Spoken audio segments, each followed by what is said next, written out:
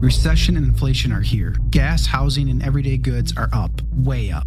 And you want to be ready for any situation. So what would you do if there's no food on the shelf? ARC Heirloom Seeds are here to help. Did you know 99% of seeds sold today can't reproduce? With Heirloom Seeds, you only have to plant once. Then you can grow year after year, giving you and your family stability and security because things are getting crazy out there. Our all-in-one seed kit provides everything you need to grow your own food. This premium seed kit has over 65 varieties, 50,000 seeds in stores for 15 years. You'll also get our exclusive seed guide to make growing a no-brainer. ARC Seed Kits is a family-owned and operated business and the most trusted name in the nation for over 15 years. Our mandate is to get heirloom seeds into every home in America. Go to arcseedkits.com today and get free shipping by entering promo code podcast. That's ARKseedkits.com, promo code podcast. Get your seeds, get prepared, get growing. arcseedkits.com. Today is February 6, 2023, and our first story.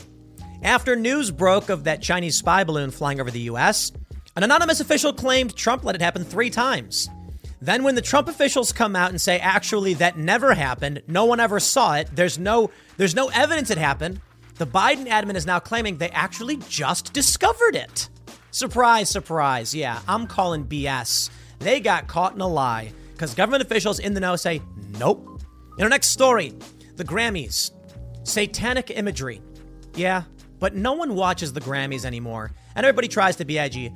But let's talk about the deeper implications of the non-binary status and trans status of the individual when they gave a standing ovation to an individual for getting trans surgery as a minor. And our next story, death tourism is now coming to the U.S. And it's a slippery slope. In Canada, they will literally kill you, the government will, for being mentally ill and nothing else. It just gets worse from there if we keep letting this happen. If you like the show, give us a good review and leave us 5 stars. Share the show with your friends. Now, let's get into that first story.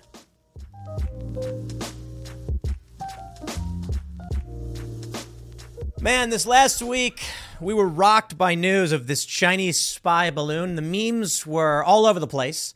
And we were wondering why the balloon wasn't shot down, like immediately.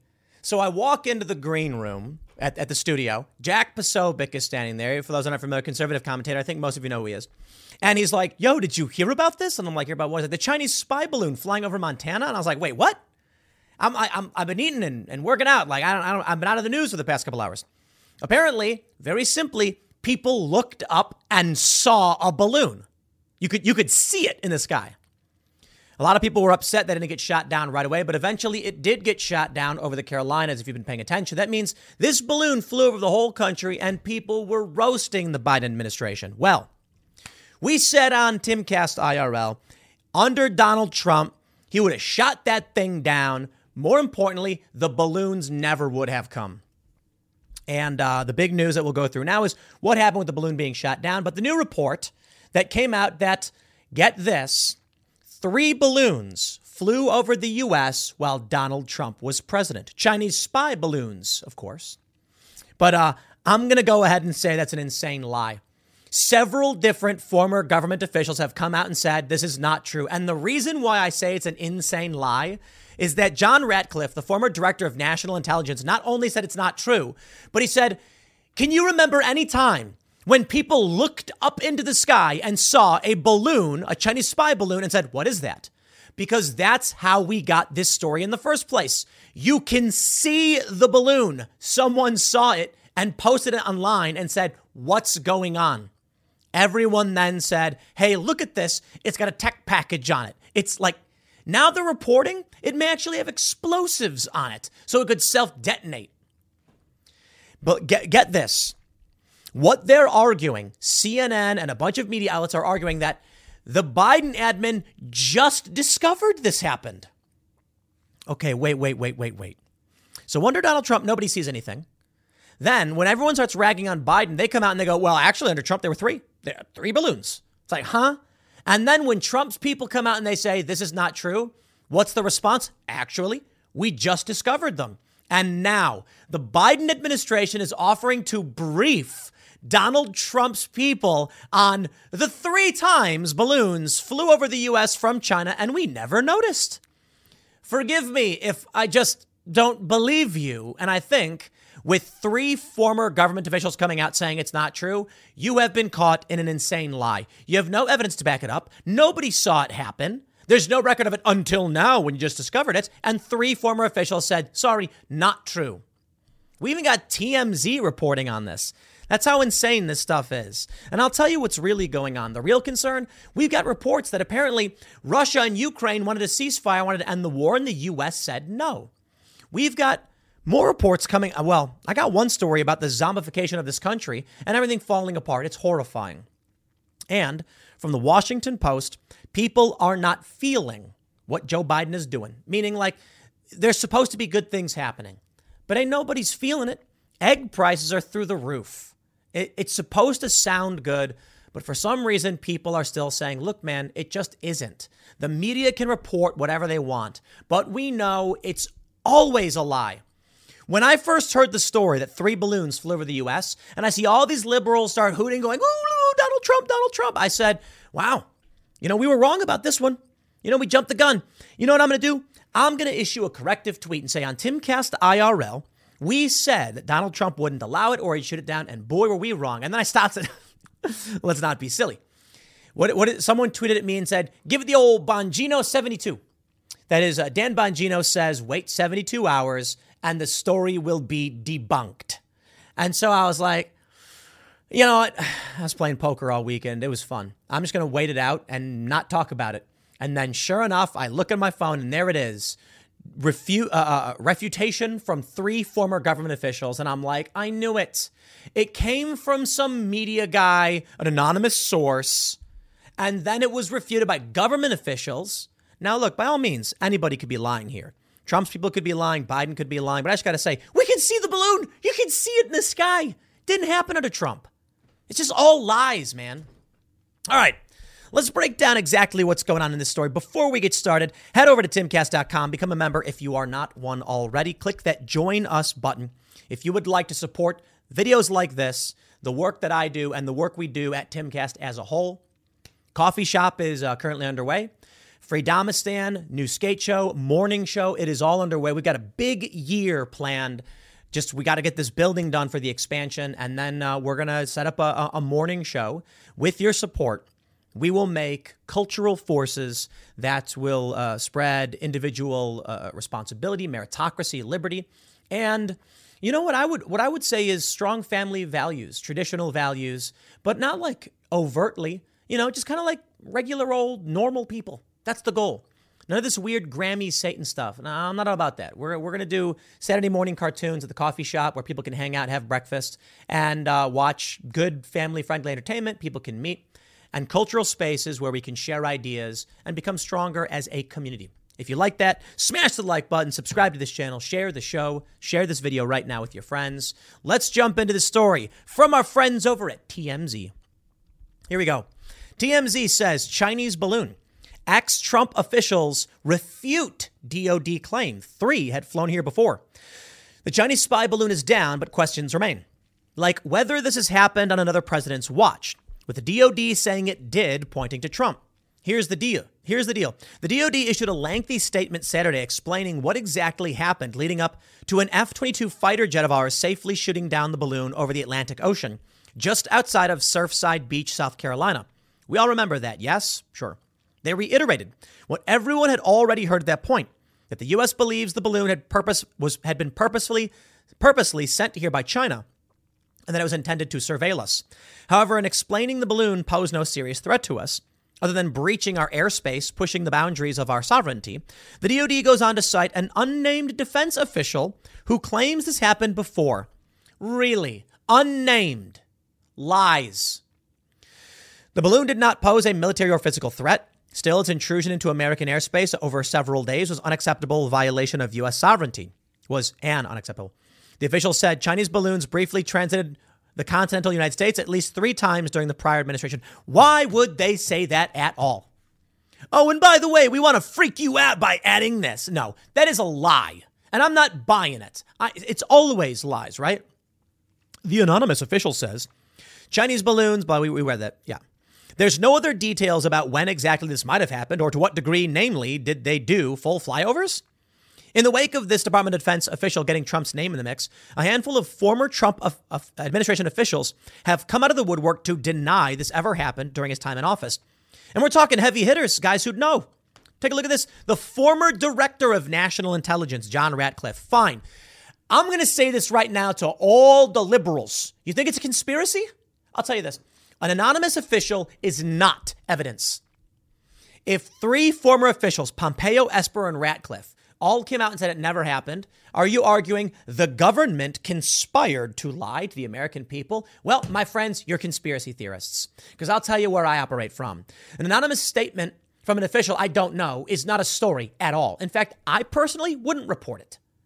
3 former officials refuting it, well, that's where the weight is, and it's likely the story is bunk because you have 3 on-record, sourced officials in the know saying no. So, you're conspiracy theorists. The former director of national intelligence, John Ratcliffe, went on Fox News to flat out refute what the DOD had said publicly, noting if this had in fact happened during the Trump years like they claim, it would have been spotted and certainly reported by the media. The media would have gone nuts. They would have been like, how could Trump do this? Former Secretary of Defense Mark Esper also denied. It's another morning, and you're all set for work. You grab your coffee, head out the door, and your car decides today's the day it won't start. Panic sets in. You're not just late, you're stranded. Get ahead of unexpected car repairs before they strike with CarShield, the most trusted vehicle protection company. For almost 20 years, CarShield has saved millions of drivers from repair nightmares with low monthly plans that cover up to 5,000 major parts and systems, like pricey transmission and engine repairs and check engine light mysteries. Visit CarShield today at carshield.com/Carlson. Plans include unlimited miles, 24/7 roadside assistance, help with flats, lockouts, and rental car options. Save 20% and get a free quote by visiting CarShield online at carshield.com/Carlson. Don't wait for the next surprise. Choose peace of mind with CarShield. Go to carshield.com/Carlson and save 20% today. That 3 Chinese spy balloons had been here before, as did ex-Secretary of State Mike Pompeo. In other words, the claim is now in contention. I think that's all they have. Is that it? There's a weird website. It's just blank after that. I don't know, whatever. But we do have this story. So obviously you heard F-22 safely shoots down Chinese spy balloon off South Carolina. U.S. Air Force fighter safely shot down the Chinese high-altitude surveillance balloon today. Secretary of Defense Lloyd J. Austin III said in a written statement. We now have this from Disclosed.tv. Chinese spy airship potentially carried explosives to destroy itself. Commander of the U.S. Northern Command says. Very, very interesting. Now, Tom Cotton says the Biden administration delayed the shooting down of the balloon to salvage Antony Blinken's trip to China. That is, they wanted to wait so he could go have this trip before they took down what they knew was surveilling us. It's also very interesting. I think I have the video right here with this is this is John Ratcliffe. Let me play this video for you. The Biden administration is trying to minimize this explosive situation in this past week. And the Department of Defense is claiming that there were 3 balloons, Chinese spy balloons, that entered the United States airspace during the Trump administration, and that they were not shot down and they were not disclosed. Can you please tell us the truth and if that's true? Well, it's not true. I can refute it. Former Secretary of Defense Mark Esper refuted it yesterday. Former Secretary of State and CIA Director Mike Pompeo has refuted it. But Maria, the American people can refute it for themselves. Do you remember during the Trump administration when photographers on the ground and commercial airline pilots were talking about a spy balloon over the United States that people could look up and see even with the naked eye, and that a media that hated Donald Trump wasn't reporting? I don't remember that either because it didn't happen. As I said to you earlier, this was unprecedented. We have never had a circumstance where an adversary has had spy craft over our country, our continental United States, posing a threat for the better part of a week straight. And that's why I said to you before, not only is it unprecedented, but the damage from this is incalculable, both from an intelligence standpoint and the possible payloads. You talked a little bit earlier about the different types of payloads that a stratospheric balloon could carry. Those possibilities are limited only by your imagination. Explosives. But what we do know is none of those are possible to be deployed against the United States if a stratospheric balloon isn't allowed to traipse across our countryside for 4 straight days, something that has not. All right. So John Radcliffe, you get the point. He nails it. Photographers. People are looking on the ground and they're like, what's that? And taking pictures, asking questions. It's a cult, man. It's shocking to me that there are people in this country that fall for this stuff. It just is. But let's take it very, very simply. Please listen, for those that doubt. You have 3 former government officials at the highest level telling you it didn't happen. Nobody witnessed it happen. The only claim we have is from an anonymous official we don't know. At the time when it supposedly happened, there were no photos of it. Nobody saw it. Nobody questioned it. They ignored it. And you believe it? Now, you may be saying, again, yeah, but these are Trump officials. They're fascists. Uh-huh. Are you saying the U.S. government is a fascist, a bunch of fascists running a conspiracy to trick the American people? Hey, man, look, by all means, believe it if you want. I'm not saying you're wrong. I'm just saying you're a conspiracy theorist. You know, that's all. I love this. I love this part of the story. From CNN Politics, Chinese spy balloons under Trump not discovered until after Biden took office. That explains it. And who wrote this story? Ah, yes, the CIA. Oh, I'm sorry. Natasha Bertrand. Sorry, I get those confused sometimes. Yeah, that's right. So when they claim this happened, then the former government officials come out and say, didn't happen. First thing this morning, they report, we actually discovered them only just now. They were really good spy balloons. They were blue, so you couldn't see them. Remarkable. Fox News reports Chinese spy balloon over U.S. during Trump administration discovered after he left office, according to a senior Biden official. Oh, these people are so insane and evil. Yeah. When did they discover it? They discovered it literally just now? Well, actually, we noticed some data and surprise, surprise, it happened before. They're lying because they want power. Because an election is coming up. You know what, man? It's hard sometimes. This is yesterday at 4 p.m. They made these claims. Take a look at this one from Politico. Biden admin offers to brief Trump officials on past Chinese spy balloon incursions. Officials in the last administration denied the airships had flown over the U.S. on their watch. Why would the Biden administration brief them? They're not in government. Because it's a lie. And if you believe it, you're in a cult. I do not think everything Trump says is true. I think Trump lies a lot. I honestly don't even think Trump is, I don't even know he's the right choice for 2024. I am not on the MAGA train or anything like that. Actually, I should say, in a general sense, making America great again is a good idea. But I'm not the biggest Trump supporter. I think Trump's done a lot of bad things, a lot of wrong things. Commando raid in Yemen, killing a little girl. So it's alleged. You got to watch out for these stories, to be completely honest. But no, my friends, when you come to a channel like this, y'all know that we're fairly middle of the road on most of these things. But you have these diehard default liberals who live in this world where if you don't believe whatever the government and the corporations tell you, you're a conspiracy theorist. You're nuts. That's just the craziest thing. Take a look at this. The offer, described by a senior Biden administration official on Sunday night, by officials on Sunday night, comes as former President Trump and senior members of his national security team say they were never briefed on such an incursion by a Beijing-sent aircraft.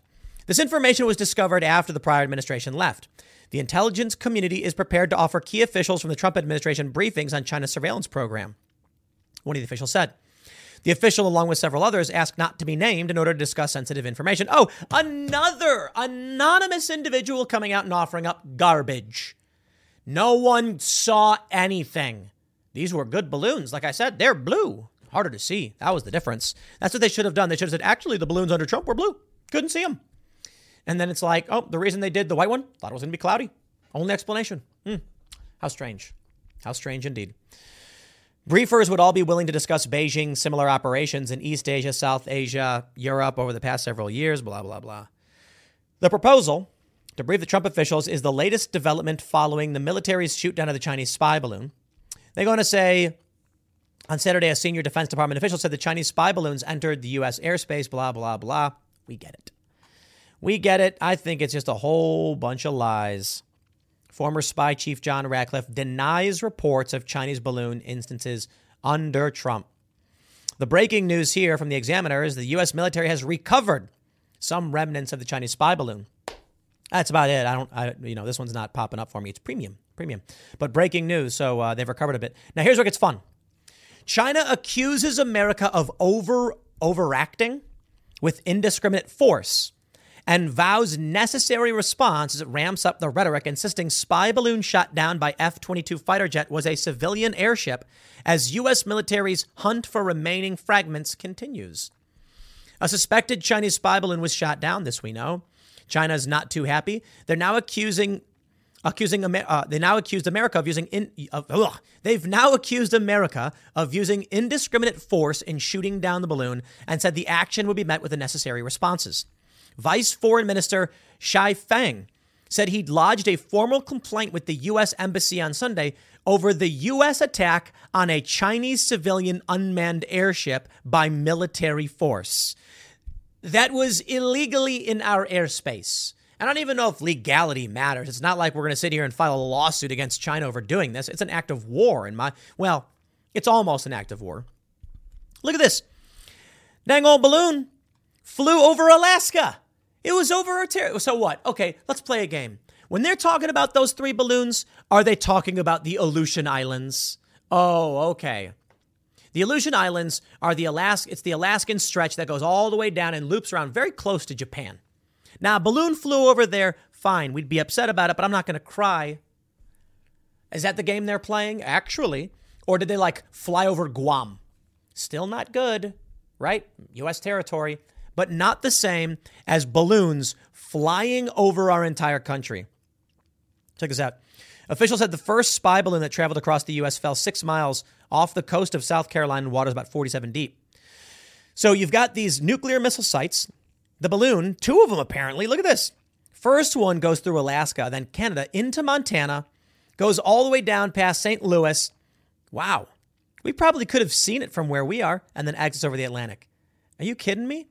Being monitored by fighter jets, solar panels, technical instruments. A second balloon went down south through Central America over Venezuela, it appears.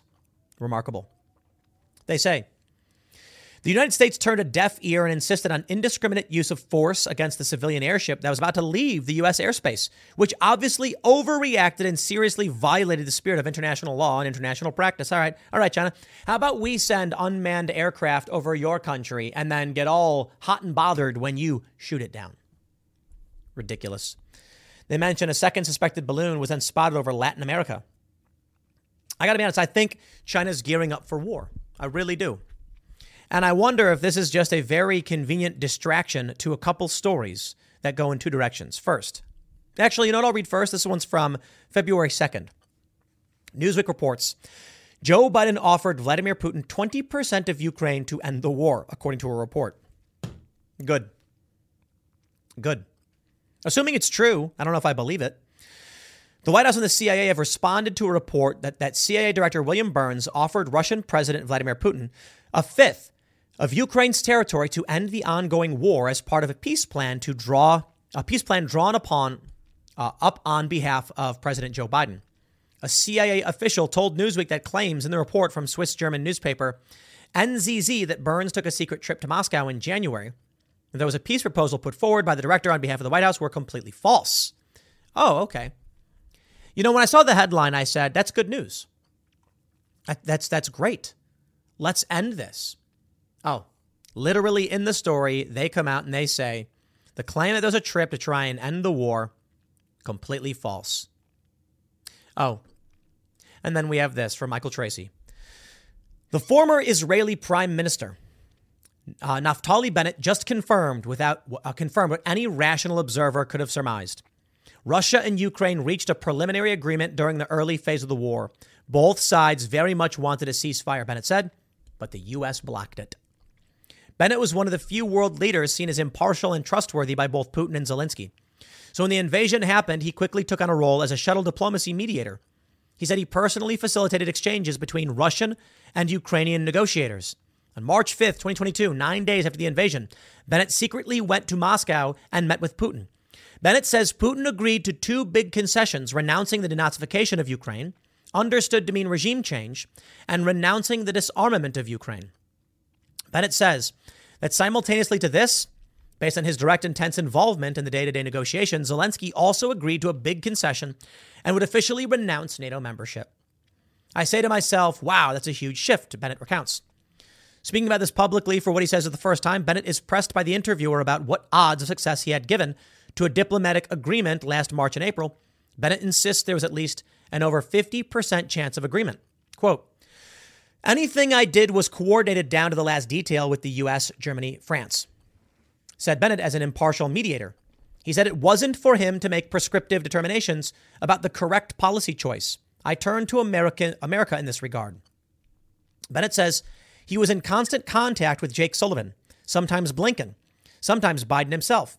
There was a decision by the West to keep striking Putin, he says, and it's clear he's talking about the U.S. as the decisive player, more decisive than even Ukraine or Russia.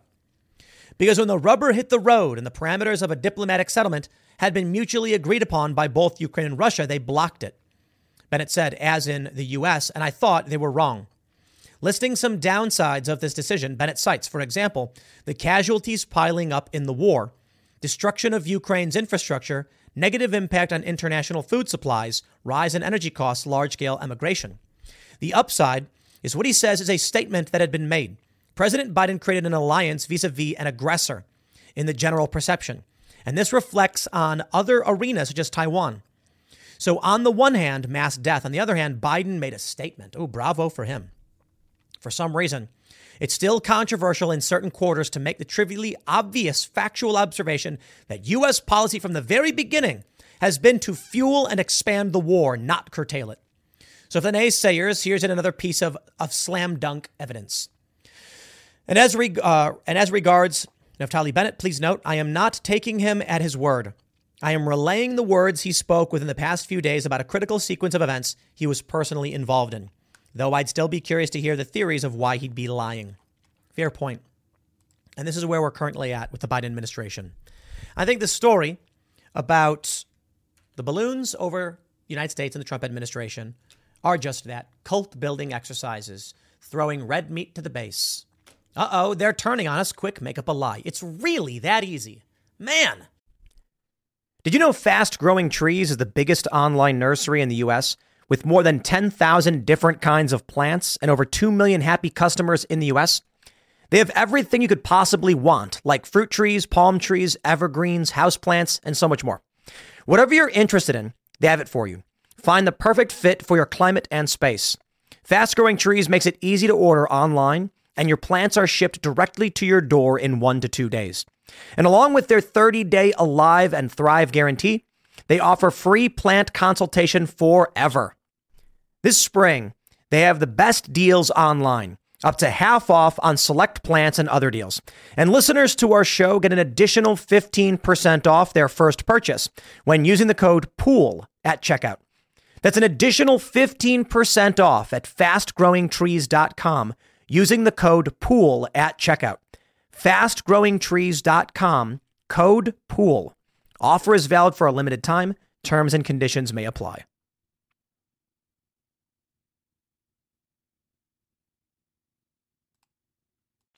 I wish it was that easy on the side of individual liberty, meritocracy, responsibility, where if you really wanted to win political points, you just lie to people. It doesn't work. And that's why for the longest time, the Republican Party has been relatively small compared to the Democrats. Republicans do well convincing people. Democrats do well by lying to people. That's why Democrats want to lower the voting age to 16, where people are too young and inexperienced to know they're being lied to. Unfortunately for Republicans and libertarians, you're on the hard side of this one. Got to tell the truth, otherwise you're not going to cut it. Post polls from the Washington Post. Americans not feeling impact of Biden agenda. Post ABC poll finds. What does that mean? They say, During his time in office, would you say Biden has accomplished a great or good deal? Not much, little or nothing, or no opinion. Among U.S. adults, 62% say they felt nothing. Among Democrats, 77% say he did a good job. Because you're in a cult, please listen. We had the Krasensteins on. Liberals defend Biden no matter what he does. And, man, I asked them, do you think the economy is good? And they're like, we think it's not bad. It's improving. I'm like, that's really funny. Because when you look at the polls, Democrats flip. Right when Biden gets elected, they're like, the economy is bad. The economy is now good. So it's down. Like Trump, the economy bad. Ooh, economy good. Literally the moment Biden gets elected. That is not organic. That is a cult. Trump supporters go back and forth for the most part, still have some of this element.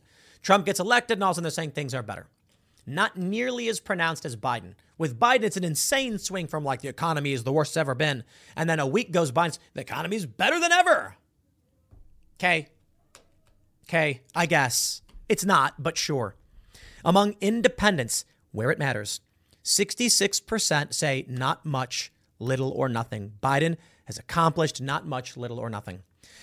And of course, Republicans say 93%, he's not it's accomplished not much or nothing. Now, 7% of Republicans apparently say he did. And among Democrats, you still have 22% saying he didn't. And that's the 22% of Democrats that perhaps can eventually wake up or are waking up. But please, wake up. This is the story. They say 2 years into his presidency, that the White House cast as the most effective in modern history, President Biden is set to deliver a State of the Union address Tuesday to a skeptical country with a majority of Americans saying they do not believe he has achieved much since taking office. That means tomorrow night, we're going to have a special Timcast IRL where we do live commentary, interrupting the president and making it hard for you to hear him. I don't know what else we can do. That's just how we have to do it. It's like, do you want to listen to him or us?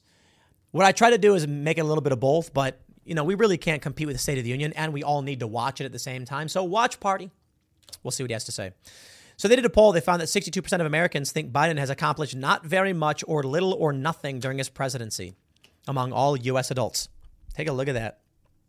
The dynamic arguably raises the stakes of Biden's primetime speech on Tuesday. The president is expected to use the platform to tout his accomplishments and remind voters that many of the laws he signed during the first half of his term are now being implemented. No, sorry. You can take a look at when he comes in office, and then all of a sudden you start seeing inflation spike. There's no explanation for that other than Biden made policy changes, because it doesn't happen under Trump. They say it's a message he's pushed before the midterm elections when his party's better than expected performance convinced many aides that despite his low approval ratings, Americans largely support his agenda. Biden has said one of his main goals for the year is to make sure Americans feel the impact of the laws he signed during his first 2 years in office. Oh, we're feeling them, and it sucks. It's one thing to have passed it at all. Now we have to make sure we're on it every single day. Not a joke, Biden said in a January 26 speech on the economy, implementing it so people can see what we've delivered and give it to them directly. Overall, the poll's findings are not reassuring for either party. On the looming fight over the debt limit, most Americans are closer to Biden's position than the GOP's, and most dismiss Republican plans to investigate the government's weaponization as political.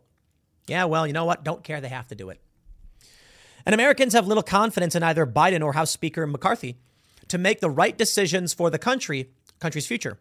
Just under 2 in 10 Americans have a great deal or a good amount of confidence in the speaker to do so. 71%, just some. Take a look at this. Nobody likes McCarthy. Oh, man.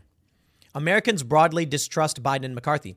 How much confidence do you have in blank to make the right decisions for the country's future? Biden, 31% say a good deal. 68% say not just some or none at all. Kevin McCarthy, this is everybody answering. 19% say a great deal, and 71% say just some or none at all. And the funny thing is, among Democrats and Republicans on both, they're comparable. But it's a weird way to poll. Like, if you went to someone and say, do you trust Biden or Trump? Yes or no? It'd be like, no, I guess. Like, what is this question? There's 2 people involved. How do you poll this way? But whatever, you get the point. The American people ain't having it. Biden has said the Obama administration did not do enough to tout all of the legislative victories in the aftermath of the Great Recession, and he had promised not to repeat that mistake. The president recently said he had put together an implementation cabinet of top officials whose job is to just do nothing but let people know what we have already done. Wow, yeah. But many of the laws passed in 2022 will not be fully implemented for months or years. And challenges facing consumers today, such as lingering inflation and broader economic uncertainty, could complicate the White House push to get credit for its achievements. Just under a third of Americans think Biden has made progress improving roads and bridges in their community. Yeah, maybe I'd have more faith in that if the guy didn't send $100 billion to Ukraine, where we know he's been engaged in illicit business dealings. You want to know where we are as a country? I don't even want to show this stuff. It's sad. Zombie Nation. Harrowing images lay bare the crippling drug crisis ravaging America's communities, stretching from the Pacific Northwest to Massachusetts and from Louisiana to Philadelphia. And this one's just for you guys from the Daily Mail. Art dealer representing Hunter Biden calls him one of the most consequential artists in this century as he sells his paintings for up to $500,000, but refuses to say if he will name the buyers to Congress. Ah, yes. Hunter Biden, the great painter. Look at these amazing works of art. Truly a revolutionary. Yeah, here's what I think. I think they're laundering money, and everyone in plain sight. Hey, you did us a favor, Biden family. How do we give you money? I know. I'll buy a painting for $500,000. Uh-huh. Please. Now, look, there's probably some value in these paintings for the spectacle of them, but $500,000? Yeah, I'm going to go ahead and say I think this is probably a money laundering scheme, but that's just my opinion based on what we're seeing. I don't actually know for sure. I guess we can just sit back and watch the Bidens do their Biden thing until we can vote them out. And I certainly hope y'all do. I'll leave it there. Next segment's coming up at 6 p.m. over at youtube.com/TimCastNews. Check it out. 3 segments, 6, 6:15, 6:30, and then Timcast IRL. Thanks for hanging out, and we'll see you all next time. I want you all to answer honestly in the comments. How many of you knew the Grammys happened last night? Because I didn't until I started seeing the stories pop up with videos of a guy dancing around with devil horns on. And apparently this is like the Kim Petras, who performed with Sam Smith. It's the first trans woman to win an award or something at the Grammys. But honestly, I had no idea what was happening. None. The Grammys used to be a cultural force. At its peak, I think in 2012, around 39 million people watched. I have the stats pulled up. And last year it was like 8 million. And so when you're in a lockdown and ratings are through the roof and everything, but your ratings are down by 70%, yeah, maybe you're not just culturally relevant anymore. But what I do find interesting here is the art choices made by Sam Smith and Kim Petras, as well as what Kim Petras represents. First, at the Grammys, which again used to be a cultural force, you can see for some reason the establishment narrative machine, the corporate press, corporate media are trying to push this, or at the very least, they're thinking this is what will make them money. Satanic, non-binary Sam Smith singing a song called Unholy. Kim Petras, I believe, is a German trans woman celebrating, and this is the important factor. Kim Petras is famous for getting transgender surgery before becoming an adult, as a child, as a minor, a young teenager. So when we talk about the cultural shifts that took place at the end of the 2000s into the 2010s, and you had a lot of people saying that if you do X, you will get Y, it opens the door. Well, these conservatives were all told they were crazy. But now, quite literally, we're at the point where you have these prominent activists saying nobody wants to give minors irreversible surgery that would effectively castrate or sterilize it. That's not happening. Sometimes maybe double mastectomies. But now we have 2 extremely prominent, famous individuals. You have Jazz Jennings, who got transgender surgery. I mean, puberty blockers, and I'm not trying to be mean to any of these people, right? Okay? I hope that's clear. But I believe it is likely puberty blockers sterilized, or I shouldn't say sterilized for Jazz Jennings, but prevented the development of reproductive functions. I think that was actually something they said in their show. And then as for Kim Petras, also as a minor, now unable to reproduce as everyone claps and cheers. Maybe that's what they want. But I got to admit, it does feel like there's something a bit satanic about the destruction and degradation of culture. Let me read you this story, and then I'll talk about what's going on here and the important factors as it pertains to culture. Because the one thing I want to say, as you're looking at all this, well, there's a couple things. The first thing I'll say is, like, I get art. Okay, your art is allowed to be edgy and provocative. I have no issue with that. But it is interesting what's added to the art, and that is Sam Smith claiming that he's non-binary. I'm not entirely sure, what that means. He's discernibly male. Maybe that's just me, old fogey, can't figure it out. And Kim Petras, who was biologically male and received surgery before becoming an adult. Those elements, that's factual. That's not art. That's literal, and they're putting it up on stage. So I don't care as much about satanic imagery, right? You want to be in a heavy metal band and you want to, put satanic imagery or whatever because you're trying to be edgy and shocking.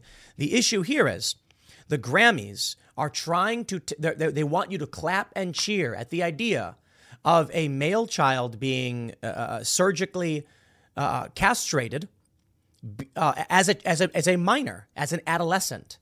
That is what is on stage. So we don't need to focus on the satanic thing, although many of you can probably say it's the same thing. Sure, if that's what you think. I'm just saying art can do that, right? I'm not going to fault metal bands who are like, bro, whatever, because they do something like that. And the song's called Unholy. I don't know the theme of the song, but maybe there's something even worse in there. But let me read the story for you. And I do want to say, as we're getting started, I don't know if you guys heard, there was two major earthquakes in Turkey. It was in Gaziantep. I'm probably pronouncing it wrong, sorry. But southern Turkey on the border of Syria. And it's bad. It's 7.8 and a 7.5, I believe. There's not much for me to add to the story, so I'm not doing a morning segment on it. But I do want to highlight this and thoughts and prayers and whatever you can do to try and help if you're interested. It's tragic. These videos are horrifying. There's buildings falling over. This is a massive earthquake. So, again, not much for me to add to that story. So I was going to go for the American cultural story for this morning. Post Millennial writes, in his Grammy performance on Sunday night, non-binary pop star Sam Smith staged a satanic performance of his song Unholy, for which he and the trans-identified Kim Petras won an award for Best Pop Duo. Petras and Smith wore red, as did their dancers, while they performed the song. Petras danced in a cage. Smith wore devil horns, while dancers in long red robes with long straight hair fawned around him in a ritual circle. I'll tell you what I found very interesting in this story. There's a bunch of other stuff to talk about today too, but I'm going to save the more overtly political for the Timcast channel.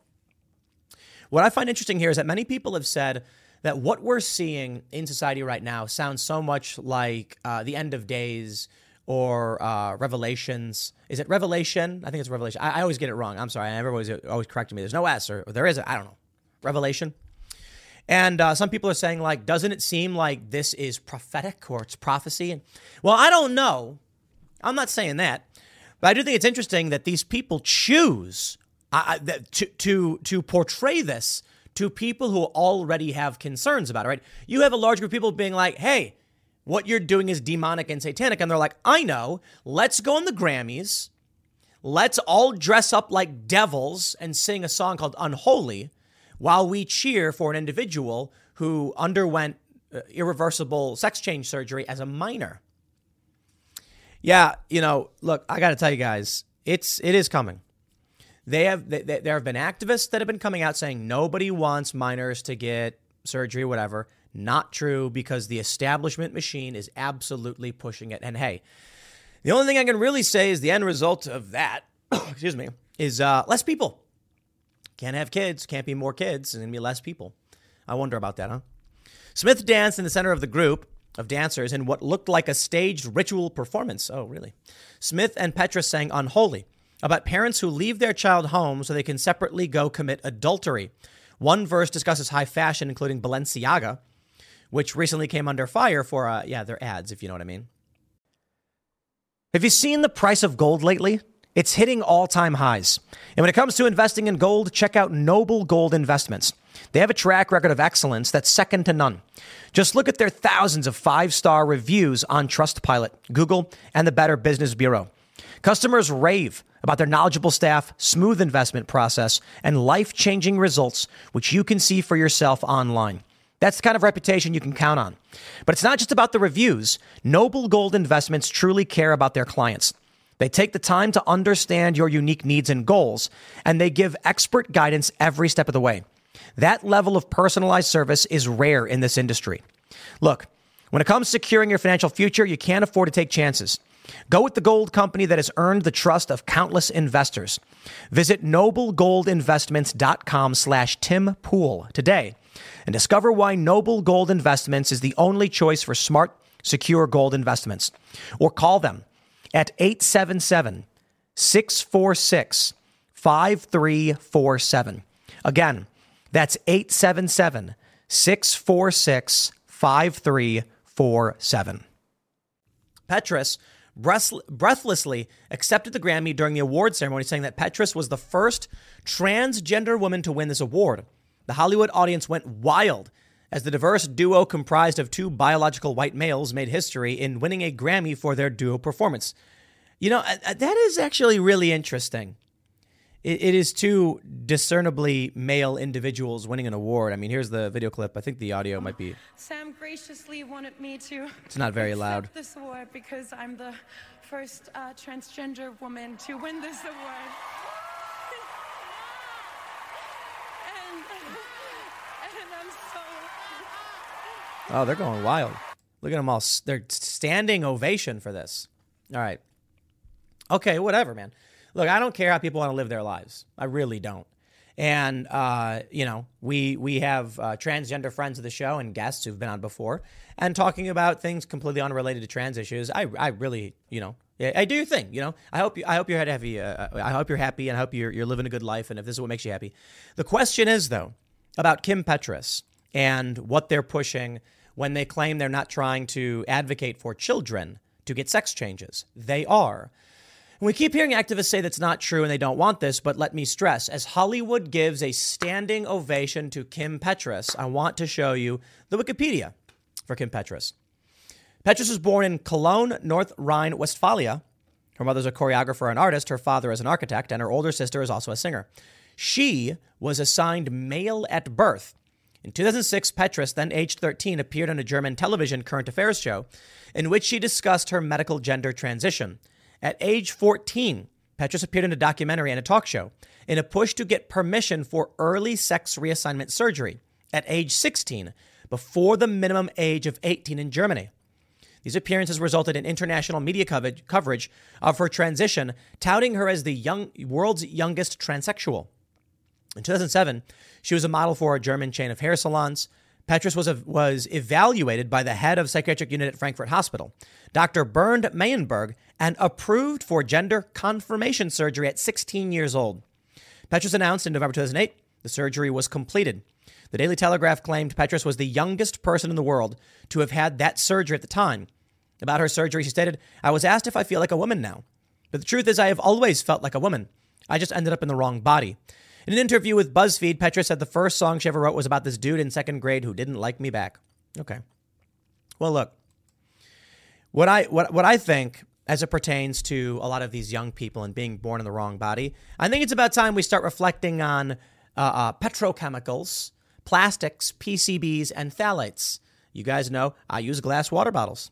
Didn't always. Used to have plastic here. I made a lot of changes. You've also noticed I've lost a lot of weight. Because I started thinking about the things we do, we don't care about, and what we put in our bodies. And I'll tell you what really got me going. What really got me thinking about this. Outer space. No joke. Outer space. I'm thinking, you know, we breathe in the air. It's a combination of gases. Our body uses the oxygen for bodily functions, and it's the right concentration for how our bodies work. And when you go into outer space, you have to have a miniature capsule which has a fragment of that atmosphere in it. And I really thought, you know, humans are not individual independent beings. We are all interconnected parts of this biome and atmosphere. We move around in it as part of it. Just there's a bunch of different chemicals and functions come together to create this complicated process that is you. In thinking about that, I started thinking about what are the things we've been introducing to our bodies that could be damaging? And so that's why I was like, you know what? I'm not eating sugar. I should probably just stop. And then we talked about plastics, and I got rid of it. We still have plastic on our food. You can't get rid of it. It's impossible. But we've done a lot to have farm fresh food, farm fresh eggs, to get wax paper wrapped things instead of plastic wrapped things. It's not perfect. You're going to get plastics. But I have to wonder, these PCBs and phthalates, the reason I bring them up is they're endocrine disruptors. They disrupt your hormone balance. So for someone like Petrus, I have sympathy for. I can't imagine what it must feel like to be in the wrong body. I mean, for me, I feel like I'm in absolutely the right body. It feels pretty good, I guess. I mean, I don't think about it. But after exercising, I'll tell you this, working out, skating last week, getting all sweaty and just feeling like I'm in full control, it feels fantastic. I can't imagine what it must be like to not feel that way. The issue, however, is I don't think for a lot of people, I think for a lot of people, it's an issue of, maybe for younger people, some PCBs and phthalates. Was it polychloral biphenyls or something like that? I don't know. We talk about it on the show. I'm not going to remember every single scientific word. But I wonder if in the womb, these mothers are drinking from and eating from plastics, and these phthalates and PCBs are disrupting the endocrine system in the babies and feminizing male babies, resulting them coming out and being like, something's wrong here. Like they have a feminized mind or something. I'm not saying all. I'm saying potentially some. Then, of course, there's a social contagion factor, which is why I think shows like this are dangerous. If it's true that PCBs and phthalates are responsible for the uptick in transgender young people, or young people with gender dysphoria, I should say, then we're talking about a biological, chemical issue that needs to be treated and fixed. And that means there's going to be some people who are suffering with gender dysphoria. We want to help them. But it also means, we need to change this. This whole get up on stage and give surgery to children is not solving the problem. In fact, with a standing ovation from Hollywood, there's a potential for creating social elements of gender dysphoria, meaning there are a lot of people who are going to be confused. I mean, Sam Smith says he's non-binary. But what does that really mean? I mean, the dude is just a male. And the worrying thing to me about this is, my guy, you don't have to be a lumberjack. Men can be many things. Some men have deep voices and talk like this. And some men have high-pitched voices, and it's fine. You're allowed to. Men come in all different shapes and sizes. You don't need to come out and say you're non-binary. See, that's the social element. Non-binary, of course, is a social construct. Sam Smith is just a biological male. That's it. So I wonder if getting up on stage and giving a standing ovation, while I can understand you're trying to be heartwarming to someone you experience suffering, my concern is, are you going to have young people who are confused, who aren't dysphoric in the same way, and then you're going to cause them physical harm? The example, of course, I refer to is people who have detransitioned. Clearly, the social elements, the standing ovations resulted in some people feeling like it was okay or there's something they should do. They were encouraged by everybody who thought they were being progressive and doing the right thing. And then these people said, I was wrong. This is not what I needed. And there was no one really there to help me. In which case, these surgeries were detrimental and very harmful to these individuals. We don't want harm to come to anybody. I want these people to be happy. I want to stress as well, for someone like Kim Petras, I'm wondering, for someone so young, and also Jazz Jennings, could it be petrochemicals, phthalates, PCBs, plastics, in which case there is a real biochemical reaction that is resulting in young people experiencing gender dysphoria, and how do we help them? That being said, I don't think taking someone who's suffering from something like this and then putting them up on stage and clapping and cheering and saying, yes, yes, yes, that's just, I don't think this is going to help anyone in the long run. As for the satanic stuff, I got to tell you, man, wow. I mean, I'll play this clip for you. It's the Grammys. There you go. You can hear it. Dancing in a cage, devil horns. And what's funny is it's also, who was that other guy? That rapper dude who put blood in his shoes? Man, they're really going for it. And I wonder if it's because they got nothing left to go for. Maybe they're deeply demonic people. I don't know. You can call them whatever you want. Check this out. From Statista. Number of Grammy Awards viewers in the millions from 2000 to 2022. In 2000, 27.8 million people watched the Grammys. Crazy. It started to fall down. Like 2002 was only 19, we'll round up. 2006 was 17, but it went up. In 2012, 39 million people watched. That's kind of crazy. And then it went back to 28, so they were doing pretty well. And then from 2020, it went from 18, 2021 to 8. 2022, 8.9. I think one of the reasons they may do the satanic thing is because they're desperately trying to get people like me to talk about it, conservatives to talk about it, to generate controversy so that the next time the Grammys happens, people will be like, ooh, I want to watch because maybe there's something I can comment on in the cultural space. They're going for a negative audience reaction. You know, and I'm thinking about this too with people like Jimmy Kimmel. And it's like, maybe what he's hoping for when they do these segments that are just blatantly fake or whatever is shock content. Yeah, shock content. That's a lot of what we have today, and people love it. And I wonder if it's because we are a diseased culture. And I don't just mean us, I mean the world in general. I mean, think about it. It's not just the satanic. It is also the drama obsessions, well, I'm not trying to be addicted to TMZ, but yeah, the celebrity drama obsessions where they latch on to one person, that one person who's completely irrelevant in politics and culture all of a sudden gets elevated, and then everyone's screaming about celebrity, or personality, and it's like, none of that is going to impact whether or not you have eggs tomorrow. And that's what's the most depressing thing to me. You know, what matters to me in what I talk about? Some people are like, Tim, you say you don't care for drama, but you talked about Hassan and the Young Turks and all that stuff. And I'm like, well, let me explain that. I did a video talking about Mr. Beast curing blindness, not drama. That's cultural commentary on something substantive that has 75 million views in less than a week.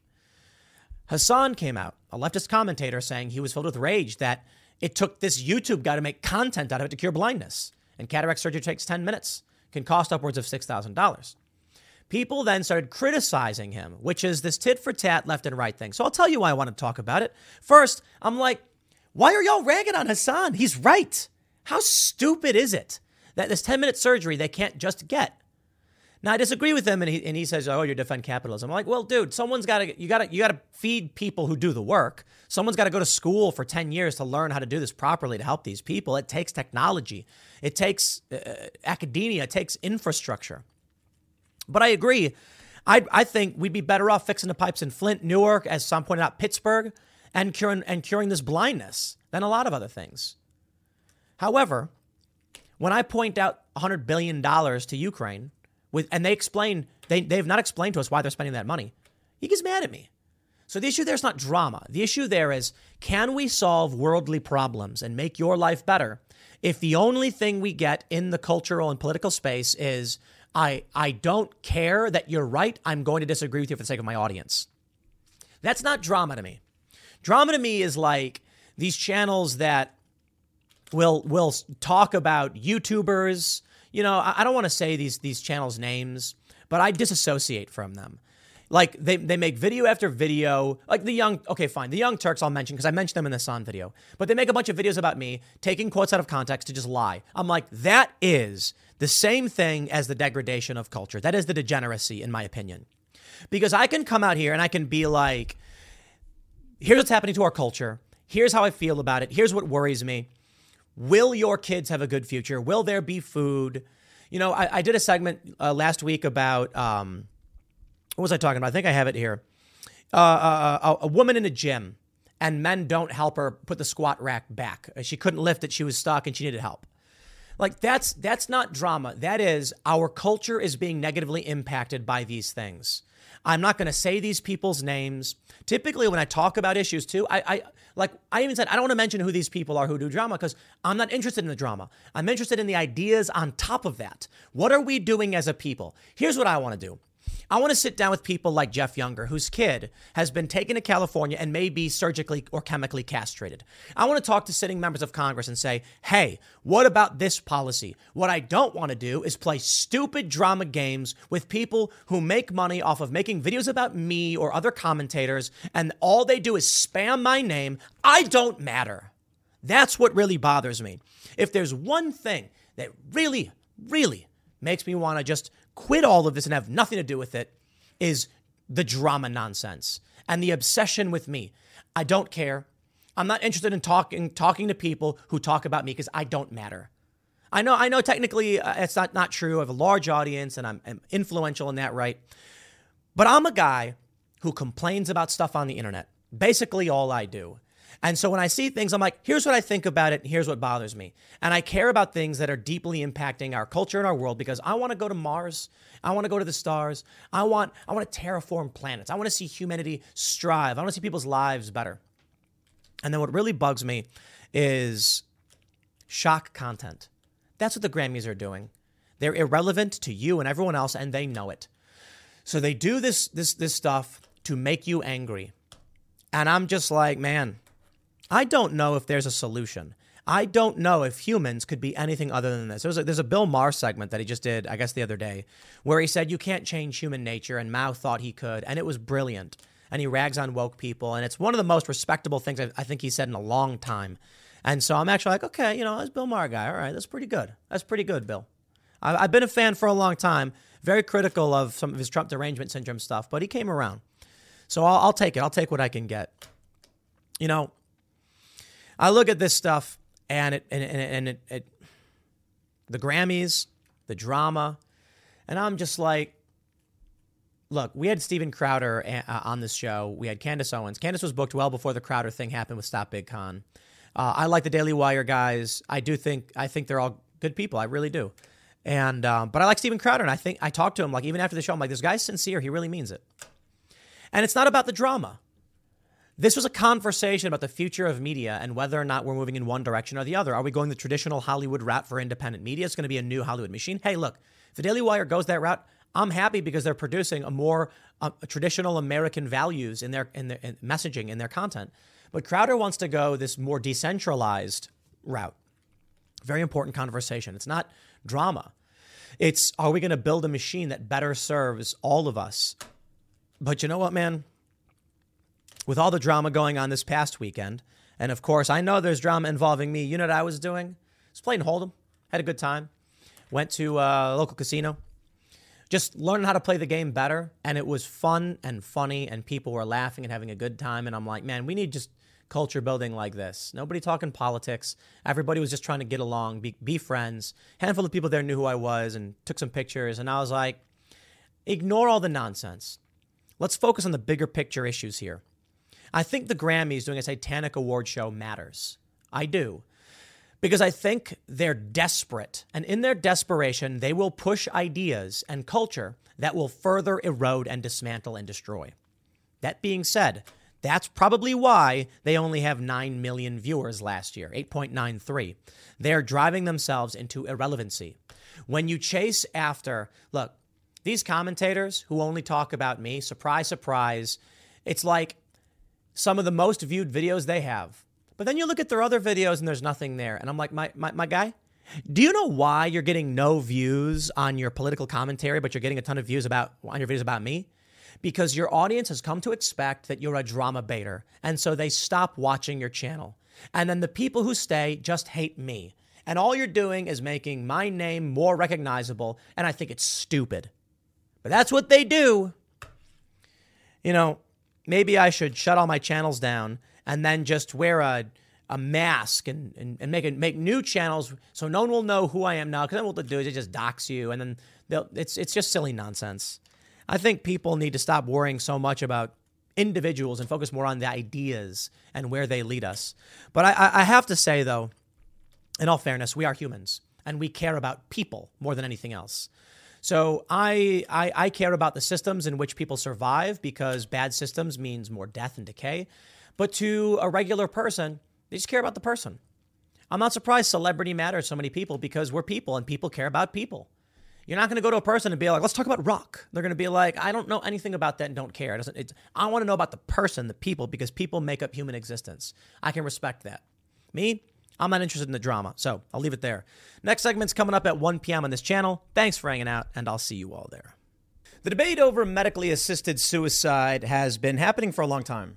I remember when I was little, I heard about Dr. Kevorkian and how he would assist people in ending their lives. And my understanding was that it was typically people who were terminally ill and suffering and old. And his point was that, if you don't want to be alive anymore and you're suffering, well, then maybe that should be allowed.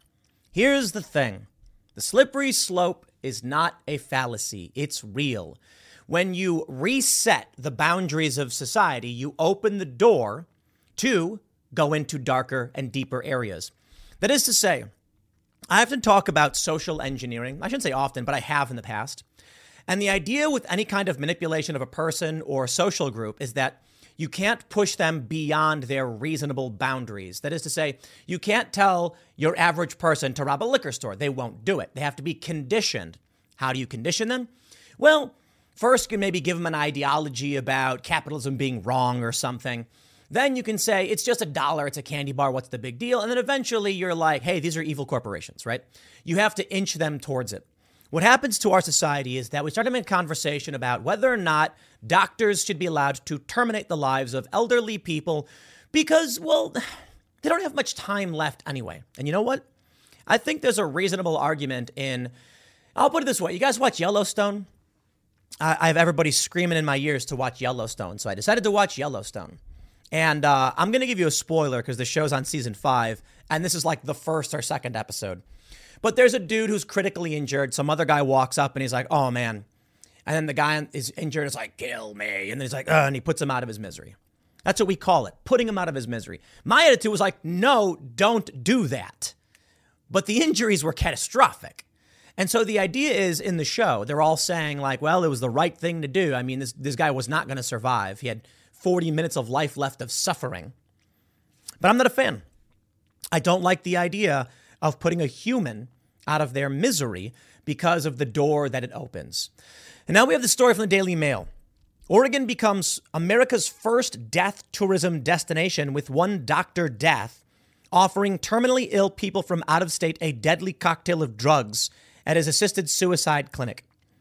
And they say, that it's you've got some grievous illness. But all you got to do is take a look at our friends over in Europe and in Canada, and then you can recognize it will not end there. Of course not. In Canada, they're actually saying that if you're just mentally ill, they will terminate your life. However, there is a moratorium until March of this year for some reason. But they said you don't need to be terminally ill. You can just be mentally ill, and they'll take your life from you. That's a scary thought because the door that opens, we are inching towards, look, you guys ever watch Futurama? Let's talk about Futurama. Suicide booth. I love this. How did Futurama get it so right? Serious question. How did they get it so right? In the show Futurama, I'm sure most of you are aware, in the first episode, Fry thinks it's a phone booth and he's going to call somebody, and it's actually a suicide booth, and Bender pushes him in. He's like, let's get a 2 for 1. And then Fry's like, screaming. Bender says that the reason he wanted to take his own life was that he found out the metal he was bending was being used in suicide booths. Haha, irony. But it's funny because we made, this show came out in what was like early 2000s, Futurama. I think it was like 99 actually. And the idea of the show was that in the future, they had no regard for life at all. It didn't care, whatever. And we're getting there. Technically, we're getting there way later than they theorized. In Futurama, the lore was that the suicide booths were invented in like 2006. But maybe it's because the writers were looking at things like Dr. Kevorkian and being like, we're probably going to get to a point where people are just told, sure, why not? It's a scary thought because you start to get into this territory. In Canada, there was a viral story of this woman. She did a commercial and she was like, I can't get health care, but at least I can get death care. She didn't say that in the commercial. She said something like being given the opportunity for dignity and integrity. Like she had no choice and she was dying. And so at least she can choose and take agency. When in reality, the government medical system that they have up there refused her treatments. And because she couldn't get it, she said, well, if I can't get health care, I'll take death care. Quite literally, the government saying, we control whether or not you'll get access to this medicine. You will not. Therefore, your other option is end it all now. Now, look, I am not an insane person. I understand there are finite resources and technology doesn't exist if we don't make it exist. And so someone who's got a rare genetic disorder, we can't just snap our fingers and cure. If the cure doesn't exist, they don't get the cure. That being said, if the cure is rare and extremely hard to develop, and we can only cure 1 or 2 people, they may actually say, yes, it exists, but we can't give it to you. And it's not because we want you to die. It's because it's just really hard to do. Technology isn't, we don't understand the entirety of everything. Of course not. We're so far from it. So maybe in the future we'll cure more things. We'll get better at gene, editing for curing genetic disorders or things like that. There's also a scary, slippery slope in there. But this is where we're going. Here's the story from the Daily Mail. Oregon has become America's first death tourism destination where terminally ill people from Texas and other states that have outlawed assisted suicide have started traveling to get their hands on a deadly cocktail of drugs to end their lives. In the liberal, I love how they say that, Bastion, Portland, at least one clinic has started receiving out-of-staters who have less than 6 months to live and meet other strict requirements of the state's death with dignity law. Dr. Nicholas Gideonse, probably pronouncing it wrong, Gideons, the director of End of Life Choices Oregon, recently told a panel that he was advising terminally ill non-residents on traveling to Oregon to end their lives despite a legal gray area. Me personally, I think he's committing homicide. I'm sorry, I understand the context, but I think he is quite literally enticing people and then killing them. Dr. Gideons, an advocate of magic mushroom therapy, said he was helping a Texan man suffering from Lou Gehrig's disease and a hospice patient on the East Coast, but added that there were not yet tons of people coming from all over. But for a small number of patients who otherwise qualify or are determined to go through that, and who have the energy and the resources, it has started to happen, he said. Interesting. Out-of-state residents must be able to spend at least 15 days in Oregon to process the paperwork, which requires sign-offs from 2 doctors and witnesses before administering the fatal dose themselves, says the clinic's website. Dr. Gideons and the clinic operate in a legal gray zone.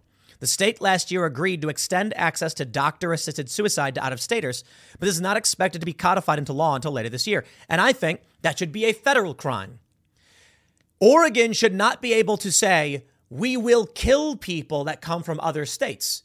They can't assert that jurisdiction. That to me is nuts. And if this is the plan they have for how the world's going to work in the future, it's like you're an American, but you can go to this country and commit a crime. No, that's not. We cannot function this way.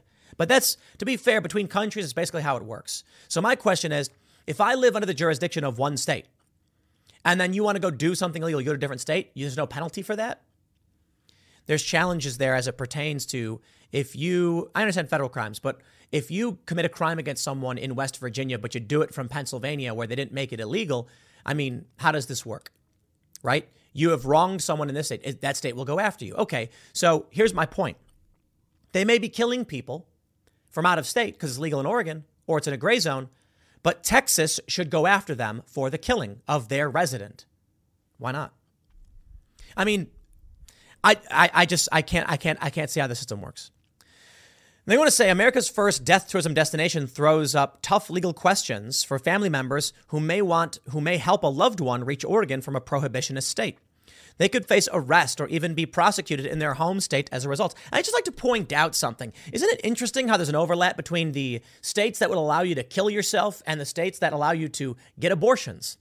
They tend to be the same political leanings. I think Ian has said this. I don't want to put words in Ian's mouth. But that if people want to end their lives and they're determined to, you can't stop them. It's like, right. Look, if you saw someone on a bridge, right? Would you be like, hey, that's their choice? Or would you be like, don't do it, and then grab them and try and stop them? You try and stop them. You don't just say, they can choose to do what they want to do. They're determined. No, we try and stop them. Just because someone's determined to do it doesn't mean you don't try and stop them when they're determined. There are many people who have done I'm not going to name any of these things, but there's things people do to themselves trying to end their lives. And when we find out, we stop it and we try to save them. For critics, Oregon's nascent death tourism industry and efforts to create another in Vermont show how the U.S. is on a slippery slope to following in Canada's footsteps, where lax rules have allowed people with so little as hearing loss to be euthanized. No joke. Take a look at this. Canada.ca. In order to be eligible for medical assistance in dying, You must meet all of the following criteria. They say, you must be eligible for health services funded by the federal government or a province or territory. That's funny. Generally, visitors to Canada are not eligible for medical assistance in dying. You must be at least 18 years old and mentally competent. It means being capable of making health care decisions for yourself. Have a grievous and irredeemable medical condition. Make a voluntary request for MAID that is not the result of outside pressure or influence. How would you even know? Give informed consent to receive MAID. Grievous and irredeemable medical condition. To be considered as having a grievous and irredeemable medical condition, you must meet all of the following criteria. Have a serious illness, disease, or disability, excluding a mental illness until March 17th. Wow. Be in an advanced state of decline that cannot be reversed. Experience unbearable physical and mental suffering from your illness, disease, disability, or state of decline that cannot be relieved under conditions that you consider acceptable. You do not need to have a fatal or terminal condition to be eligible for a medical assistance in dying. And there it is, right there. That's where this goes. Tough question, legitimate question.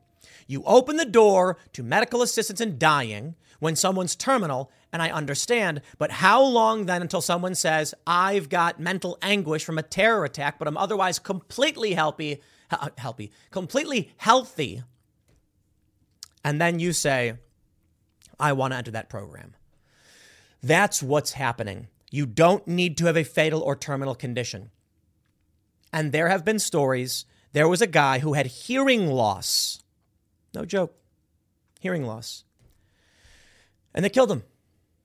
And his family was shocked. Like, why? Like, well, he was suffering. He was suffering an irredeemable condition that was on the decline, and he couldn't live this way. And they were like, he could get a cochlear implant. Well, he said he wanted to die. It's remarkable.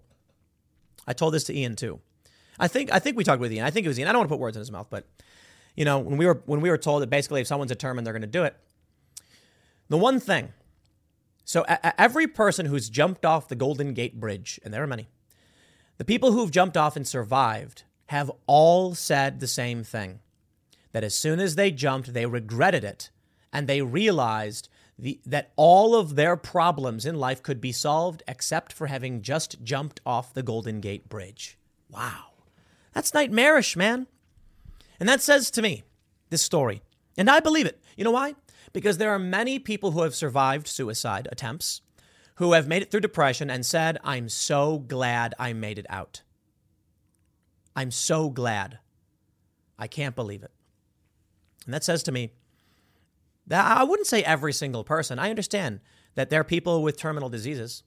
But that says to me that most people, the overwhelming majority, do not want to die. Now, here's the scarier thought in all of this. We can talk about opening doors or whatnot and whatever when it comes to this suicide stuff. But what's worrying to me, I suppose, what happens if someone's diagnosed with an illness incorrectly? Now, that's a scary thought. If you don't allow assisted suicide and someone's diagnosed and they say, we think it's cancer and you only have 6 months to live, and they're like, oh no, and they're suffering. And then it turns out that it was a misdiagnosis of some sort, or cancer goes into remission. And they're like, wow, I made it. I survived. Dietary changes, exercise, something happens, and then all of a sudden it starts going away. What if they say, you're terminal, you've got 2 weeks to live, and they say, oh well, might as well end it all now. But they would have survived. That's a scary element, a scary prospect to me. The challenge, I suppose, is there are a lot of people who are libertarian and say it's not your life. You don't get to choose. People can choose how they live their own lives or not. And my attitude is just like, dude, some people suffer and enter a period of emotional distress, and we need to save lives. We help these people, and invariably they say, I'm glad I made it. That's what I'm saying. I'm like, the evidence suggests people don't want to die. Take a look at this chart. Steady rise in Oregon's physician-assisted suicide since late 1990s. Prescriptions written, DWDA deaths. What does that stand for? Death with dignity. Mm-hmm.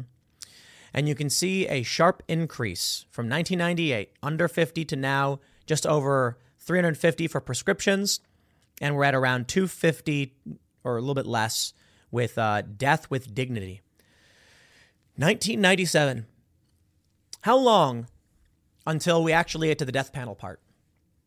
I remember hearing those stories during the Obama elections, and they were like, he's going to have death panels. And the left was like, no, he's not. And it's like, oh, they actually are. Think of it this way.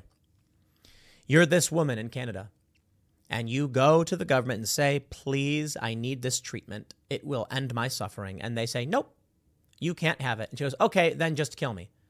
That's what's happened. That's where we're going. Again, I'm not going to pretend that there's infinite medicine and cures for all ailments and the government's just keeping them a secret and keeping them hidden away like in the movie Elysium. That's the dumbest thing. You guys ever see that movie? It's like everybody on Earth, it's all overcrowded and they're struggling and they speak Spanish. And then up in this space station, everyone lives in luxury and they speak French. Funny. And then they have these things you can lay in that will cure cancer. And they just don't let poor people have them. And then in the end, they bring those machines down like, we're going to cure everyone's diseases. And it's just like, dude, that is literally not how it happens. This is what leftists seem to think. They think that, and to like what Hassan Piker was saying about curing blindness, they think that there is just infinite cure and that anyone can get it, but they've decided, no, you can't.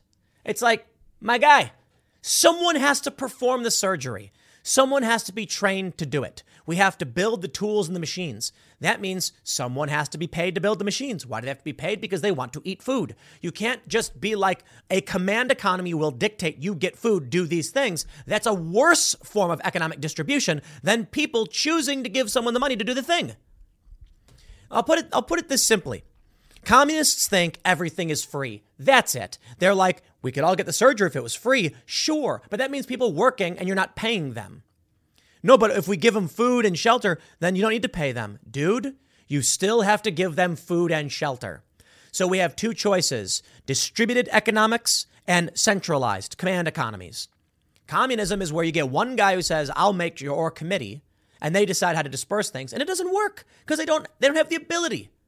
And then you have capitalism, which the left confuses with corporatism, where people just decide, we will privately allocate resources. In fact, the academic definitions of the words, capitalism is the private transfer of wealth and communism is the public ownership. That's it. Meaning capitalism quite literally means, and I think Marx coined it anyway, if you're a person, you own what you make, you can decide what you do with it. Communists want the government to do that. Well, get your regulations, vote for it, and it may come. But anyway, this is the issue. We don't have a cure for everything. So I guess I'll throw it to you guys and ask you this as we read a little bit more about this guy.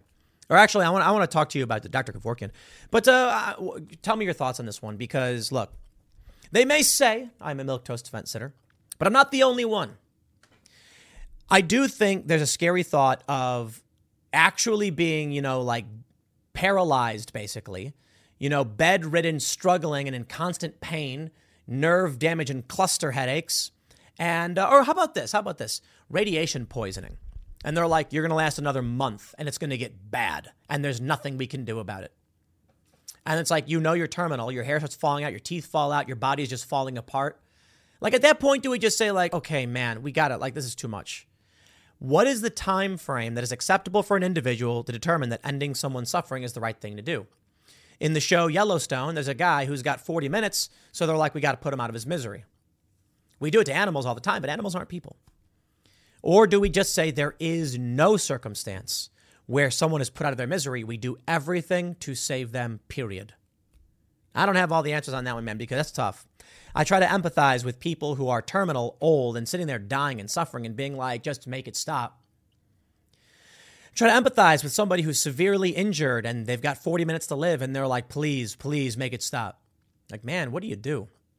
In fact, in the show 1883, they do the same thing. There's a woman who gets shot with 2 arrows. She's dead and scalped. And so then one guy he finishes her off and he's free. And he's like, he takes a pan, he starts digging to dig her grave for her. And then, the other character walks up and he's like, I need a shovel. And he's like freaking out. And then he's like, I had to do it. It's like, the interesting thing about that is this woman had 2 arrows in her in the show, 1883. She's done with those arrows in her. She's going to go in a septic shock. There's nothing they can do. She was scalped. She's going to get infections. She's not going to make it. But she's going to make it for a few weeks before dying and suffering. And she was hysterical. So in that show, he decided the right thing to do was just put her out of her misery, as they described it. I disagree with I don't know, man. I don't have the strongest moral position to determine what is the right thing to do in these circumstances. I can only tell you that watching the slippery slope happen in real time in every possible way is horrifying. And I feel like if we keep going down this road like we're doing with what Oregon is doing, we are going to end up with suicide booths.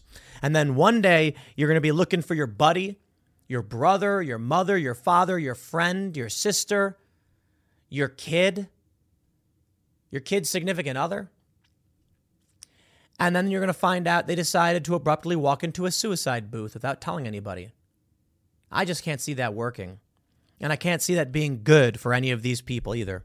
Because I think, given the chance to live, they would like to live. I'll leave it there. Next segment's coming up at 4 p.m. over at youtube.com/Timcast. Thanks for hanging out, and I'll see you all then. It's never easy standing up for what's right. If it was, everything would be right all the time, and we'd live in a perfect utopia. No, it's actually hard to challenge the machine and tell it, no, I won't back down. This is a big story, ladies and gentlemen. A famous professional athlete, female athlete, is saying she will boycott the World Surf League if they do not change their new transgender policy. This is Bethany Hamilton. She made some interesting points.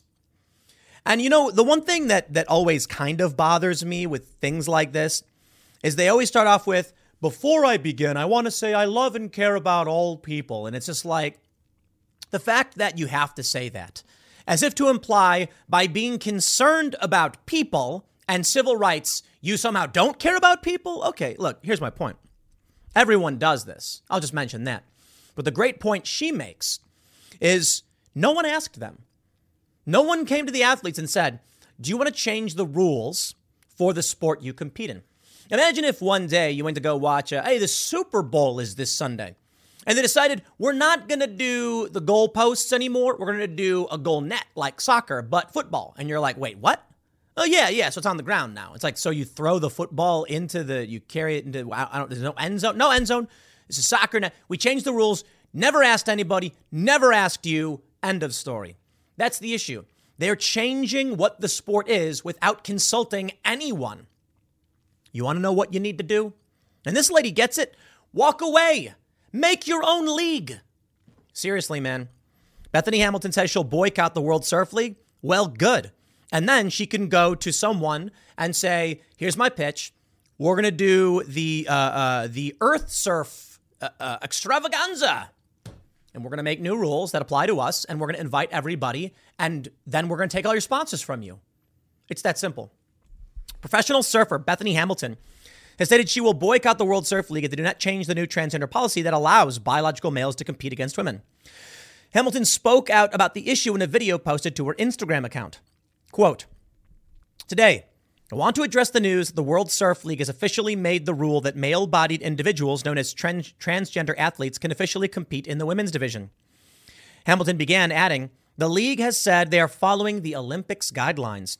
She makes a really great point. She says, the Olympics guideline does like testosterone testing. When did testosterone levels determine whether or not you were male or female? So that can't be the criteria, right? Good point. The policy reads, in order for an athlete who was assigned male at birth and whose gender has changed and identifies as a woman, the surfer must satisfy the International Surfing Association Medical Commission that her serum testosterone concentration has been less than 5 nmol. What is it? I don't know what that means. Nanometers per liter? What is that? I don't know. Continuously for a period of the previous 12 months. And secondly, meets any other requirements reasonably set by the executive committee and or medical commissions.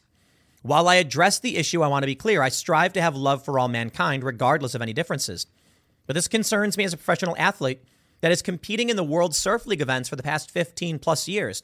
And I feel that I must speak up, and I must stand up for those in positions that feel they cannot say something about this. Hamilton said, I think many of the girls currently on tour are not in support with this new rule, and they fear being ostracized if they speak up, so here I go. The surfer then listed a series of questions that she has about the policy change. How is this rule playing out in other sports like swimming, running, and MMA? Have any of the current surfers in the World Surf League been asked what their thoughts and opinions are on this new rule before it was passed? Should there be a conversation with the 17 women and all of the men on tour prior to a rule change such as this? Quote, is a hormone level an honest and accurate depiction that someone indeed is a male or a female? Is it as simple as this? How did whoever decided these hormone rules come to the conclusion that 12 months of testing testosterone make it a fair and legal switch? Why is the WSL's statement about trans women competing with women, and yet there's no mention of converted women competing with men? Ooh, that was a good one. Oof, that was a good one. Australian surf legend Kelly Slater suggested the same, saying, make a trans division and we don't have this confusion. Slater bandmate Peter King weighed into the trans athlete imbroglio, saying, stay out of women's sports where you miraculously win after being an average performing man. Women's sports is not a backup plan when you can't win a trophy and money in the men's division. Leagues like the World Surf League and sponsors like Red Bull, will you now stand up to this now instead of harming women's sports?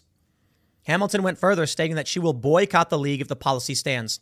I personally won't be competing in or supporting the World Surf League if this rule remains. Bravo. Sorry if the clapping was a little loud. I just genuinely mean it. Bravo. The league has left the door open for changing the policy at some point. The World Surf League is working hard to balance equity and fairness, and it's important for a policy to be in place.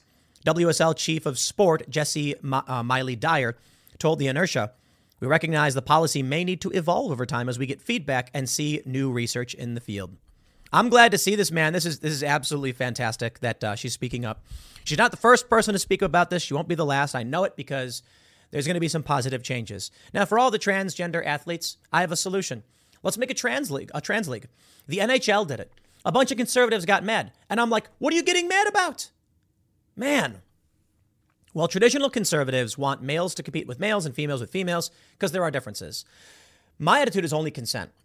Okay? If you have a female division and people spend money, invest, and train for that, and then you change it to a co-ed identity division, well, now you've got people who feel wronged. Okay? Let's not do that. Let's make open division. How about that? How about open division? Anybody can compete, males or females. Oh, wait, hold on. No. Okay. Major league sports are open. Women can compete. They just never make the cut. All right, backtrack. Transgender division. NHL had trans men and trans women competing against each other. Trans man hit a trans woman. A trans woman hit a trans man, got a concussion. And a bunch of conservatives were like, this is why you can't have men compete with women, yada, yada. And I'm like, I get that. But people get injured in men's sports and women's sports all the time. I get it. This person was bigger. But if this is a trans league for transgender people and they choose, why would anybody be mad about it? That's exactly what we should be doing. Saying, we make a new space, we make new rules, we're good.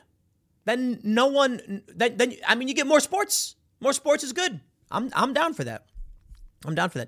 So as many of you probably know, especially if you watch Cast Castle over at timcast.com, we have Taylor Silverman, who is working here. And her story, of course, is that she is a female amateur skateboarder. She competes for money at in many competitions. I don't know if she's still competing.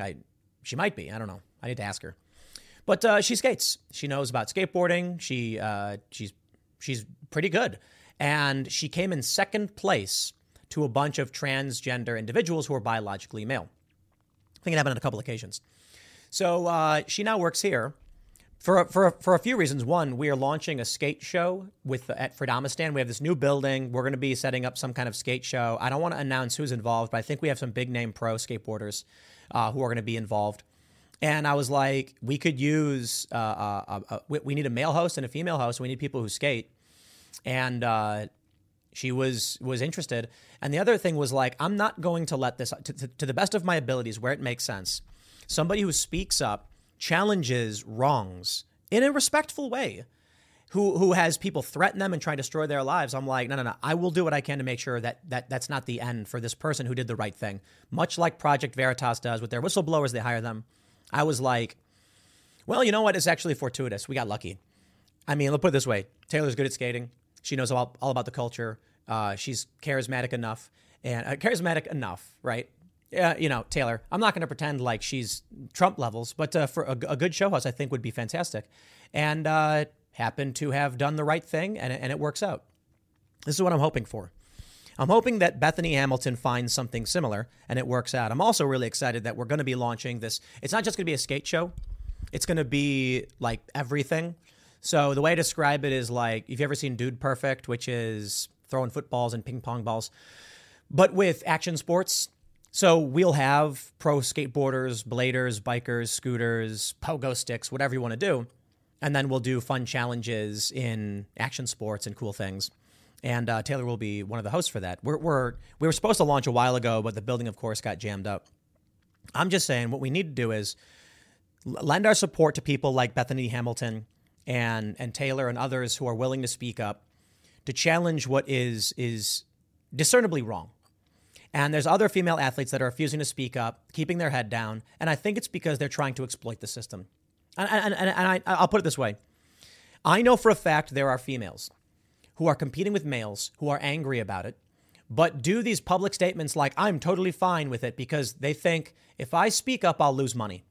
That's really what it is. And they're like, I would rather have what little money I get than actually challenge this wrong. Now that is wrong. That can't remain. So I'll leave it there. Really excited to see that Bethany Hamilton is speaking out. The night is always darkest before the dawn. Before the dawn. That's what I think Jack Posobiec said. So good things seem to be coming. More and more people are speaking out. Bill Maher had a great segment calling out wokeness. So we'll see. I'll leave it there. Next segment's coming up in a few minutes. Stick around and I'll see you all shortly. Once again, Libs of TikTok has blessed us with a cringe video of a young woman talking about fascism and property and just getting it all wrong. And I think this is something that you should see because it allows us to understand the minds of these people who have an extremist ideology that will lead to death, suffering, and destruction. And I would like to point out the holes in this ideology to explain for you why socialism is bad. No, individual responsibility is not fascism. In fact, it's quite the opposite of what fascism is supposed to represent. But before I just go off rambling about fascism, communism, let me show you a woman who says that people should not have private property while complaining that she once lived in a tent. Lady, do you not understand? Living in an apartment is private property. Okay. Let me just play the video and be warned. She swears a whole lot. All right, here we go. I don't know, in case your kids are listening or something. This time last year, I was, in fact, living in a tent, and it's been a wild fucking ride from there to now because, tomorrow I move into the home that I fucking own, right? Which is wild for me as well because, I genuinely, and this is, I think people don't really get this, but I genuinely believe the shit that I say. This down to my fucking gut. The abolition of private property is, my number one fucking aim.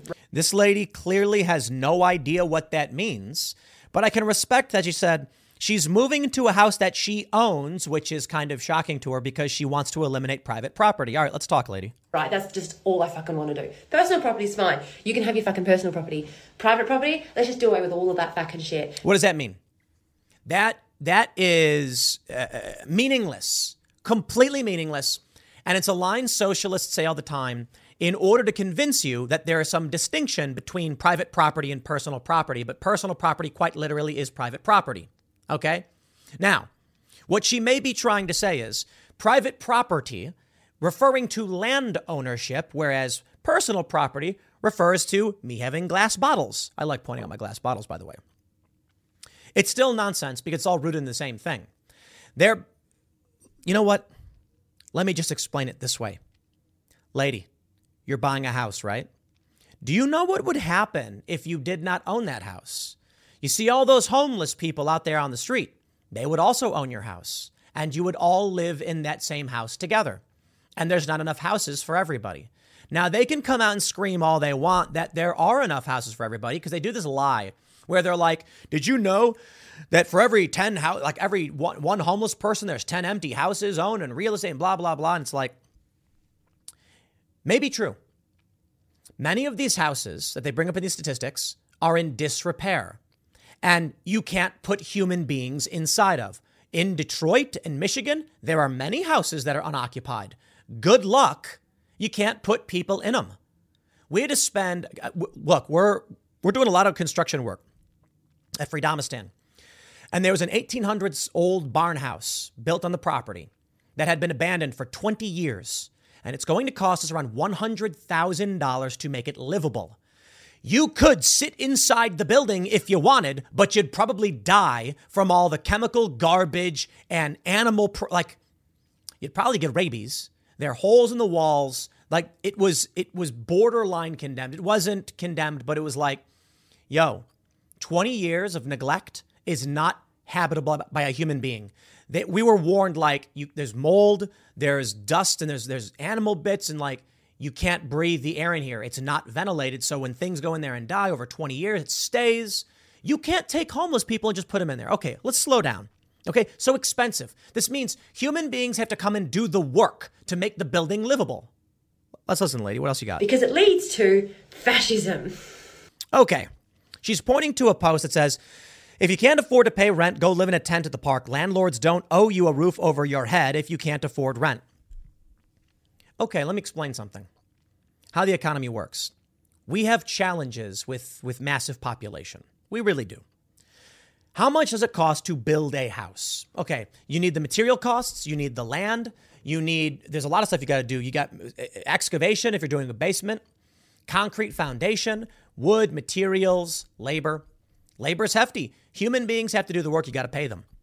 Now, if a human being can't afford $300,000 to build a house, perhaps it's a problem of the economy and it shouldn't cost that much. Fine. We can talk about that. But if you can't afford it, you can't afford it. What do we do? Well, there's the idea of the socialists that the government just get the materials and take them, but someone has to chop those trees down. Someone has to process the lumber. Someone has to work every level of this.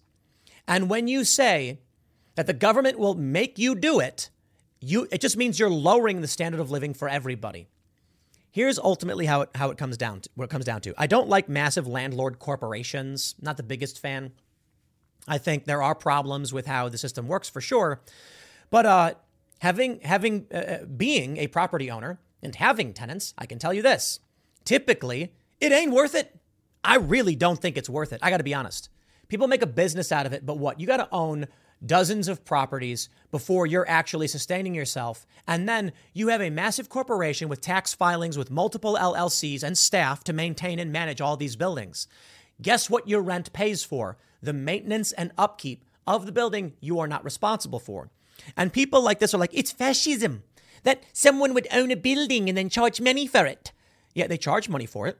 Some people are very wealthy because they own a company and the company owns 1,000 buildings and then they distribute the workload to other people and take a cut off the top. Not a fan. I don't like people who make money off money. I want you to be personally responsible and I want you to pitch in. And I can understand complaining about that. Hey, guess what? I'm center left. But this lady is completely wrong. This, what you've done, is called fascism. And I know that that's a confusing term for some people, and I'm going to have a whole bunch of, straw mans in the thing going, oh my God, that's a fascism, you're overreacting. No. In terms of economic theory, fascism is the genuine belief that individuals are responsible for their own well-being and welfare. And that if you're suffering and struggling, that's on you. And yeah, I mean, kind of, but not really. Just not really. The fasces, which is the symbol of fascism they used in, I believe in Italy. It's a weapon, which is a bundle of sticks with an axe blade, and it's called the fasces. And it was meant to represent that all of the sticks that come together and then are tied together are strong. And you know what's funny? The communists had the exact same symbolism. They used the closed fist with their fingers facing towards you like that. Why? The fingers together are separate are weak, but together you have a fist. That's why they raise their fist in what's called the red salute. The fascists and I think it's mostly the Nazis used the Roman salute. And they're weird because they were the Nationalist Socialist Party, but you can't call them socialist. They were lying. Fine, I'll accept that when you accept that you can't call them anti-fascist because I think they're lying too. I think they're both lying. How about that? But no, lady, you're wrong. That thought line, that pattern of thought also has really strong ties to white supremacy, has really strong ties to eugenics theories. Okay, yeah, let's not talk about Planned Parenthood there. But eugenics theories and white supremacy, when she's saying white supremacy, she's not talking about a Klan rally. She's talking about like showing up to work on time. She's talking about keeping schedules and saving money for the future. I am not exaggerating. The Smithsonian published this stuff. When the left says white supremacy, they do not mean Klan rallies. Hope you understand that. And pops up a lot in Christian movements. It's really weird how all of these tools of colonization are dangerous for all of us and seem to keep popping up in the same sorts of groups over and over and over again, who have historically made it their mission to make the lives of people of color fucking horrendous. Are Japanese people people of color? Are Koreans people of color? What about the Chinese? What about India and Pakistan? All right, let's talk about, I don't know, Japanese colonialism. Let's talk about Chinese colonialism. This is what I can't stand about these racists. They think that only white people can do certain things. This woman, I will explain. This woman is a white supremacist. And I'm not being cute, and I'm not trying to be like, no, you're the white supremacist. No, I mean this literally. These are people, white liberals, who view white people as superior. They argue against it, but they believe it. That's why we call them white supremacists with guilty consciences. She doesn't know anything about East Asia. She doesn't want to talk about Southeast Asia. She acts like these people don't exist, as if I could not tell you stories about, hey, here's a funny story. You know, all my life, I knew that I was part Korean. And then I found out because of a DNA test, I'm actually part Japanese too. I wonder why that is. Now, I'm not going to hold a grudge. I think Japan's awesome. Seriously, I know more about Japan than I do about Korea. Maybe my Korean ancestors are probably upset about that. I've been to Seoul and I've been to Japan. I think both places are absolutely awesome. Seoul was just amazing. But come on. You want to talk about why I have some Japanese DNA? 5% actually. You know why? Yeah, okay. You get it. Yeah, it wasn't because they were holding hands and singing under the starlight. Quite the opposite. So this is what really frustrates me, knowing my history and where I come from, and then hearing these white liberal, these women, I don't know where she's from. She got an accent. Maybe she's British or whatever. Act like it's always the same group of Christians. Yeah, these are like Buddhists or something. I don't know what religion they had in Japan when they decided to go rampaging and marauding. And the Japanese Empire, everything they did in World War II. It's as if like, why is it only ever this one group of people who are doing these things? And it's like, lady, it's not. It's not. I mean, Shaka Zulu was a warlord, fierce AF, not a good dude by today's moral standards. And you look at Boko Haram. You look at these groups in Africa. Spare me your lecturing. There are bad white people. I think, honestly, Antifa, these white lunatic terrorists, they're part of it. So let me wrap up what she says. Give her closure. So funny, but not funny. Funny. What the actual fuck, Stephanie? Yeah, what the actual F, please. Look, you're well-intentioned. I can see that. But come on, man. Read a book and travel the world and stop thinking that it's only white people like you who have the power to do these things. It's not true. I once had to argue with a guy who told me that white people brought the concept of time to China. And I was like, are you kidding me, dude? White supremacists, this lady, where do we go? That way. That lady. I had to tell a guy, yo, my guy, China invented the compass 1,000 years before white people. And I'm not going to sit here and tell you that either group is better or worse or more capable of less or less capable because we're all people. And I believe there may be some differences. Like when I went to Thailand, everybody was shorter than me. When I went to Sweden, everyone was taller. But I believe ultimately culture and nurture play the biggest role in how a person will behave and how things develop. But all humans are capable of all things. I'll leave it there. Next segment's coming up in a few minutes. Stick around. I saw this clip posted by Elijah Schaffer. It's called Naivety versus Reality. It's this guy, King Cringe on TikTok, asks a woman if he thinks that men and women can be friends, and she says yes. And then she's surprised to find out that the random guy friend that she asked about taking a look at her butt was like, yes, in fact, I would like to see it. And so she's like, I can't believe it. Why would a guy do this? All right. I kind of feel like back in the day, like, okay, I know I've been saying this nonstop that I watched 1883, but like, just to bring it up again, He says to the dude who wants to marry his daughter, if you get handsy with her, you know what I mean? Like, and I think it used to be known that, like, guys are guys, men are from Mars, women are from Venus and all that stuff, right? And so I don't know what's happening now, but I'll put it this way. And it may not make complete sense, but let me explain it this way. I grew up in a world watching cartoons where in superhero shows, the male and female characters fight on even footing, as if they were the same. The male and the female characters in the same role. And as I got older, I realized that's just literally not true. And that's not how it works. I mean, if you pay attention to any level of sporting at all, you'd realize this is fantasy. And I'm not trying to be a dick and say women aren't capable. I'm saying, like, watching a superhero show where, like, Wonder Woman is fighting Batman or something for some reason because she's under mind control and, like, but she's got superpowers, so that explains it. You see shows like this, or you'll see, like, in anime and manga and other comic books, there will be a female, Black Widow, for instance, right? Female femme fatale assassin, no superpowers, fighting toe-to-toe with Hawkeye. And it's like, wow, they're both really good. But, you know, like, while it certainly is possible, there's going to be a very high-level female that's better than a lower-level male. If you're talking about two cream of the crop, top of the top, best of the best physical fighters, 99 times out of 100, dude's going to win.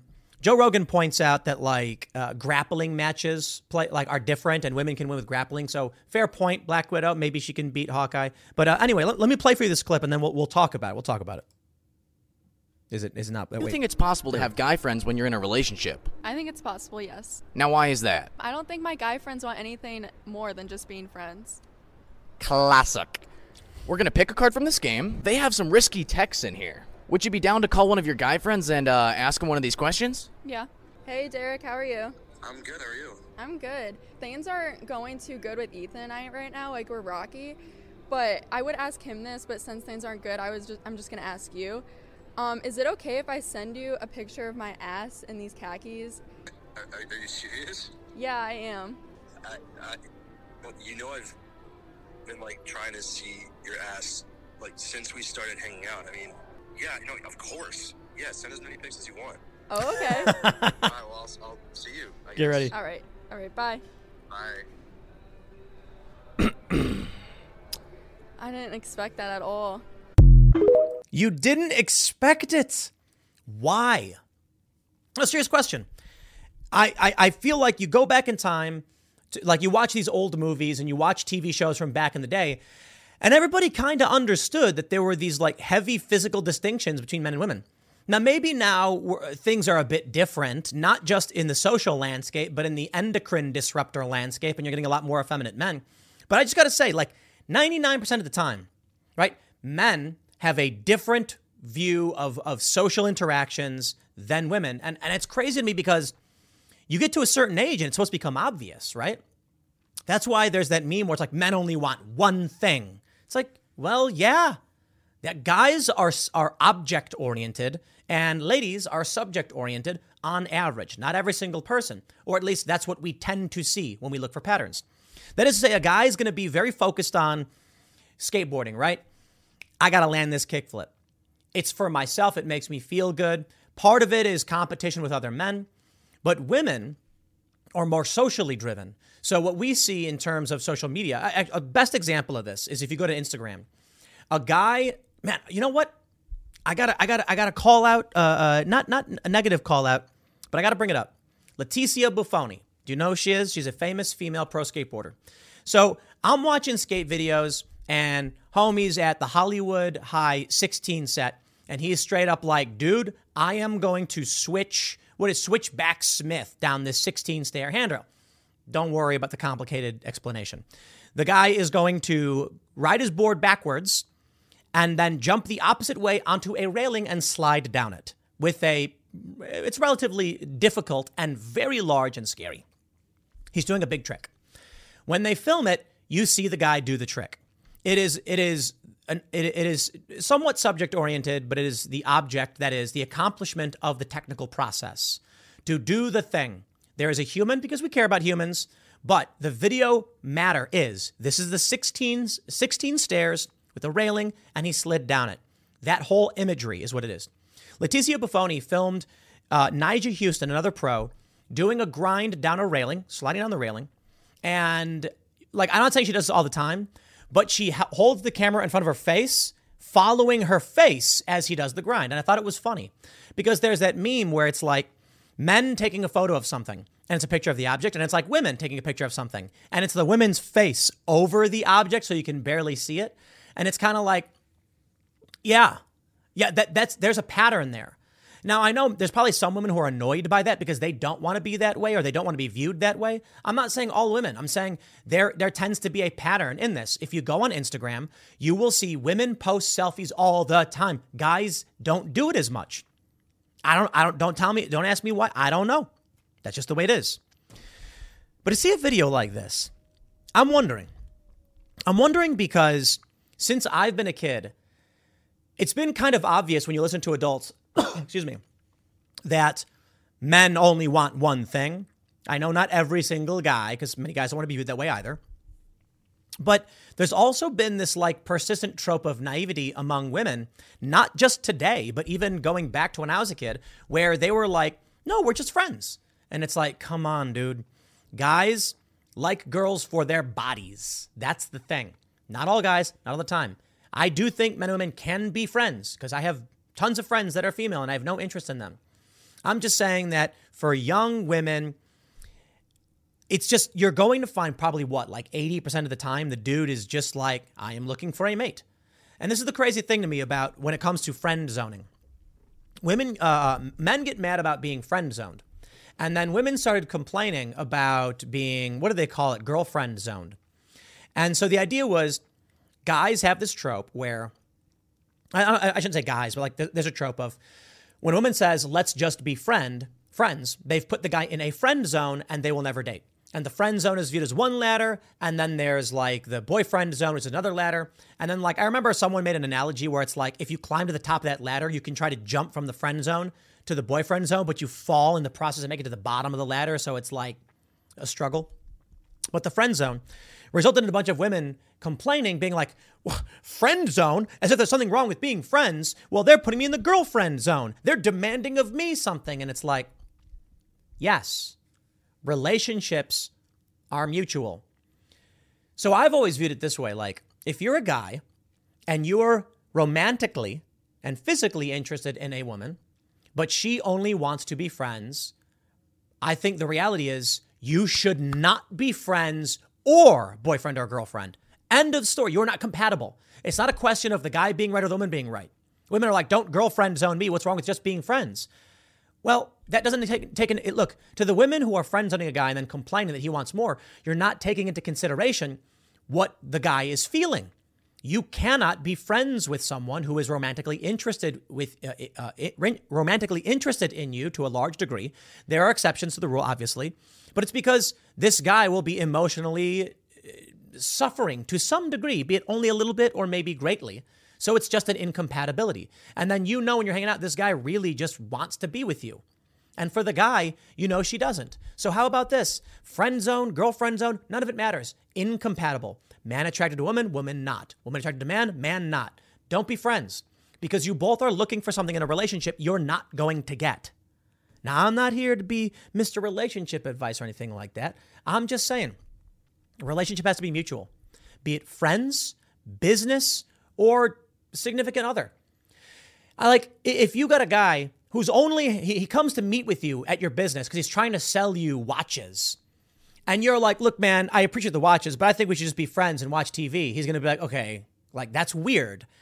I don't know you. I don't care about you. I want to sell watches to you. I want a business relationship.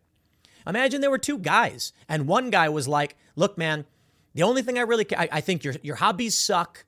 I think you're arrogant. I think you're an a-hole, but we do play cards and it is fun. I don't want to do anything else. And you're like, oh, but I want to go fishing. I don't want to go fishing with you. Why would you be like, you're poker zoning me because you only want to play card games, but you won't go. If two people cannot mutually agree on what the relationship is supposed to be, then it shouldn't exist.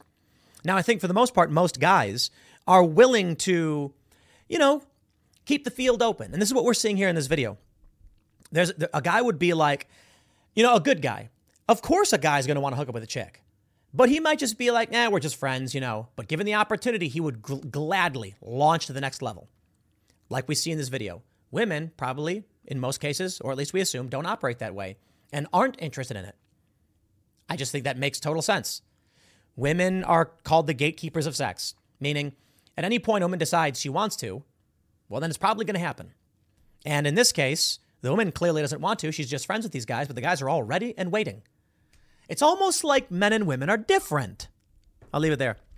I don't know. This one was a funny video. I thought it'd be fun to talk about. Next segment's coming up tonight at 8 p.m. over at youtube.com/TimcastIRL. It's going to be a lot of fun. We got, I shouldn't say who we have on the show. Because, sometimes they cancel on us, but I'm pretty sure we're going to have a fun show. We got a great guy coming on. I'll leave it there, and I'll see you all at Timcast IRL at 8 p.m. Thanks for hanging out.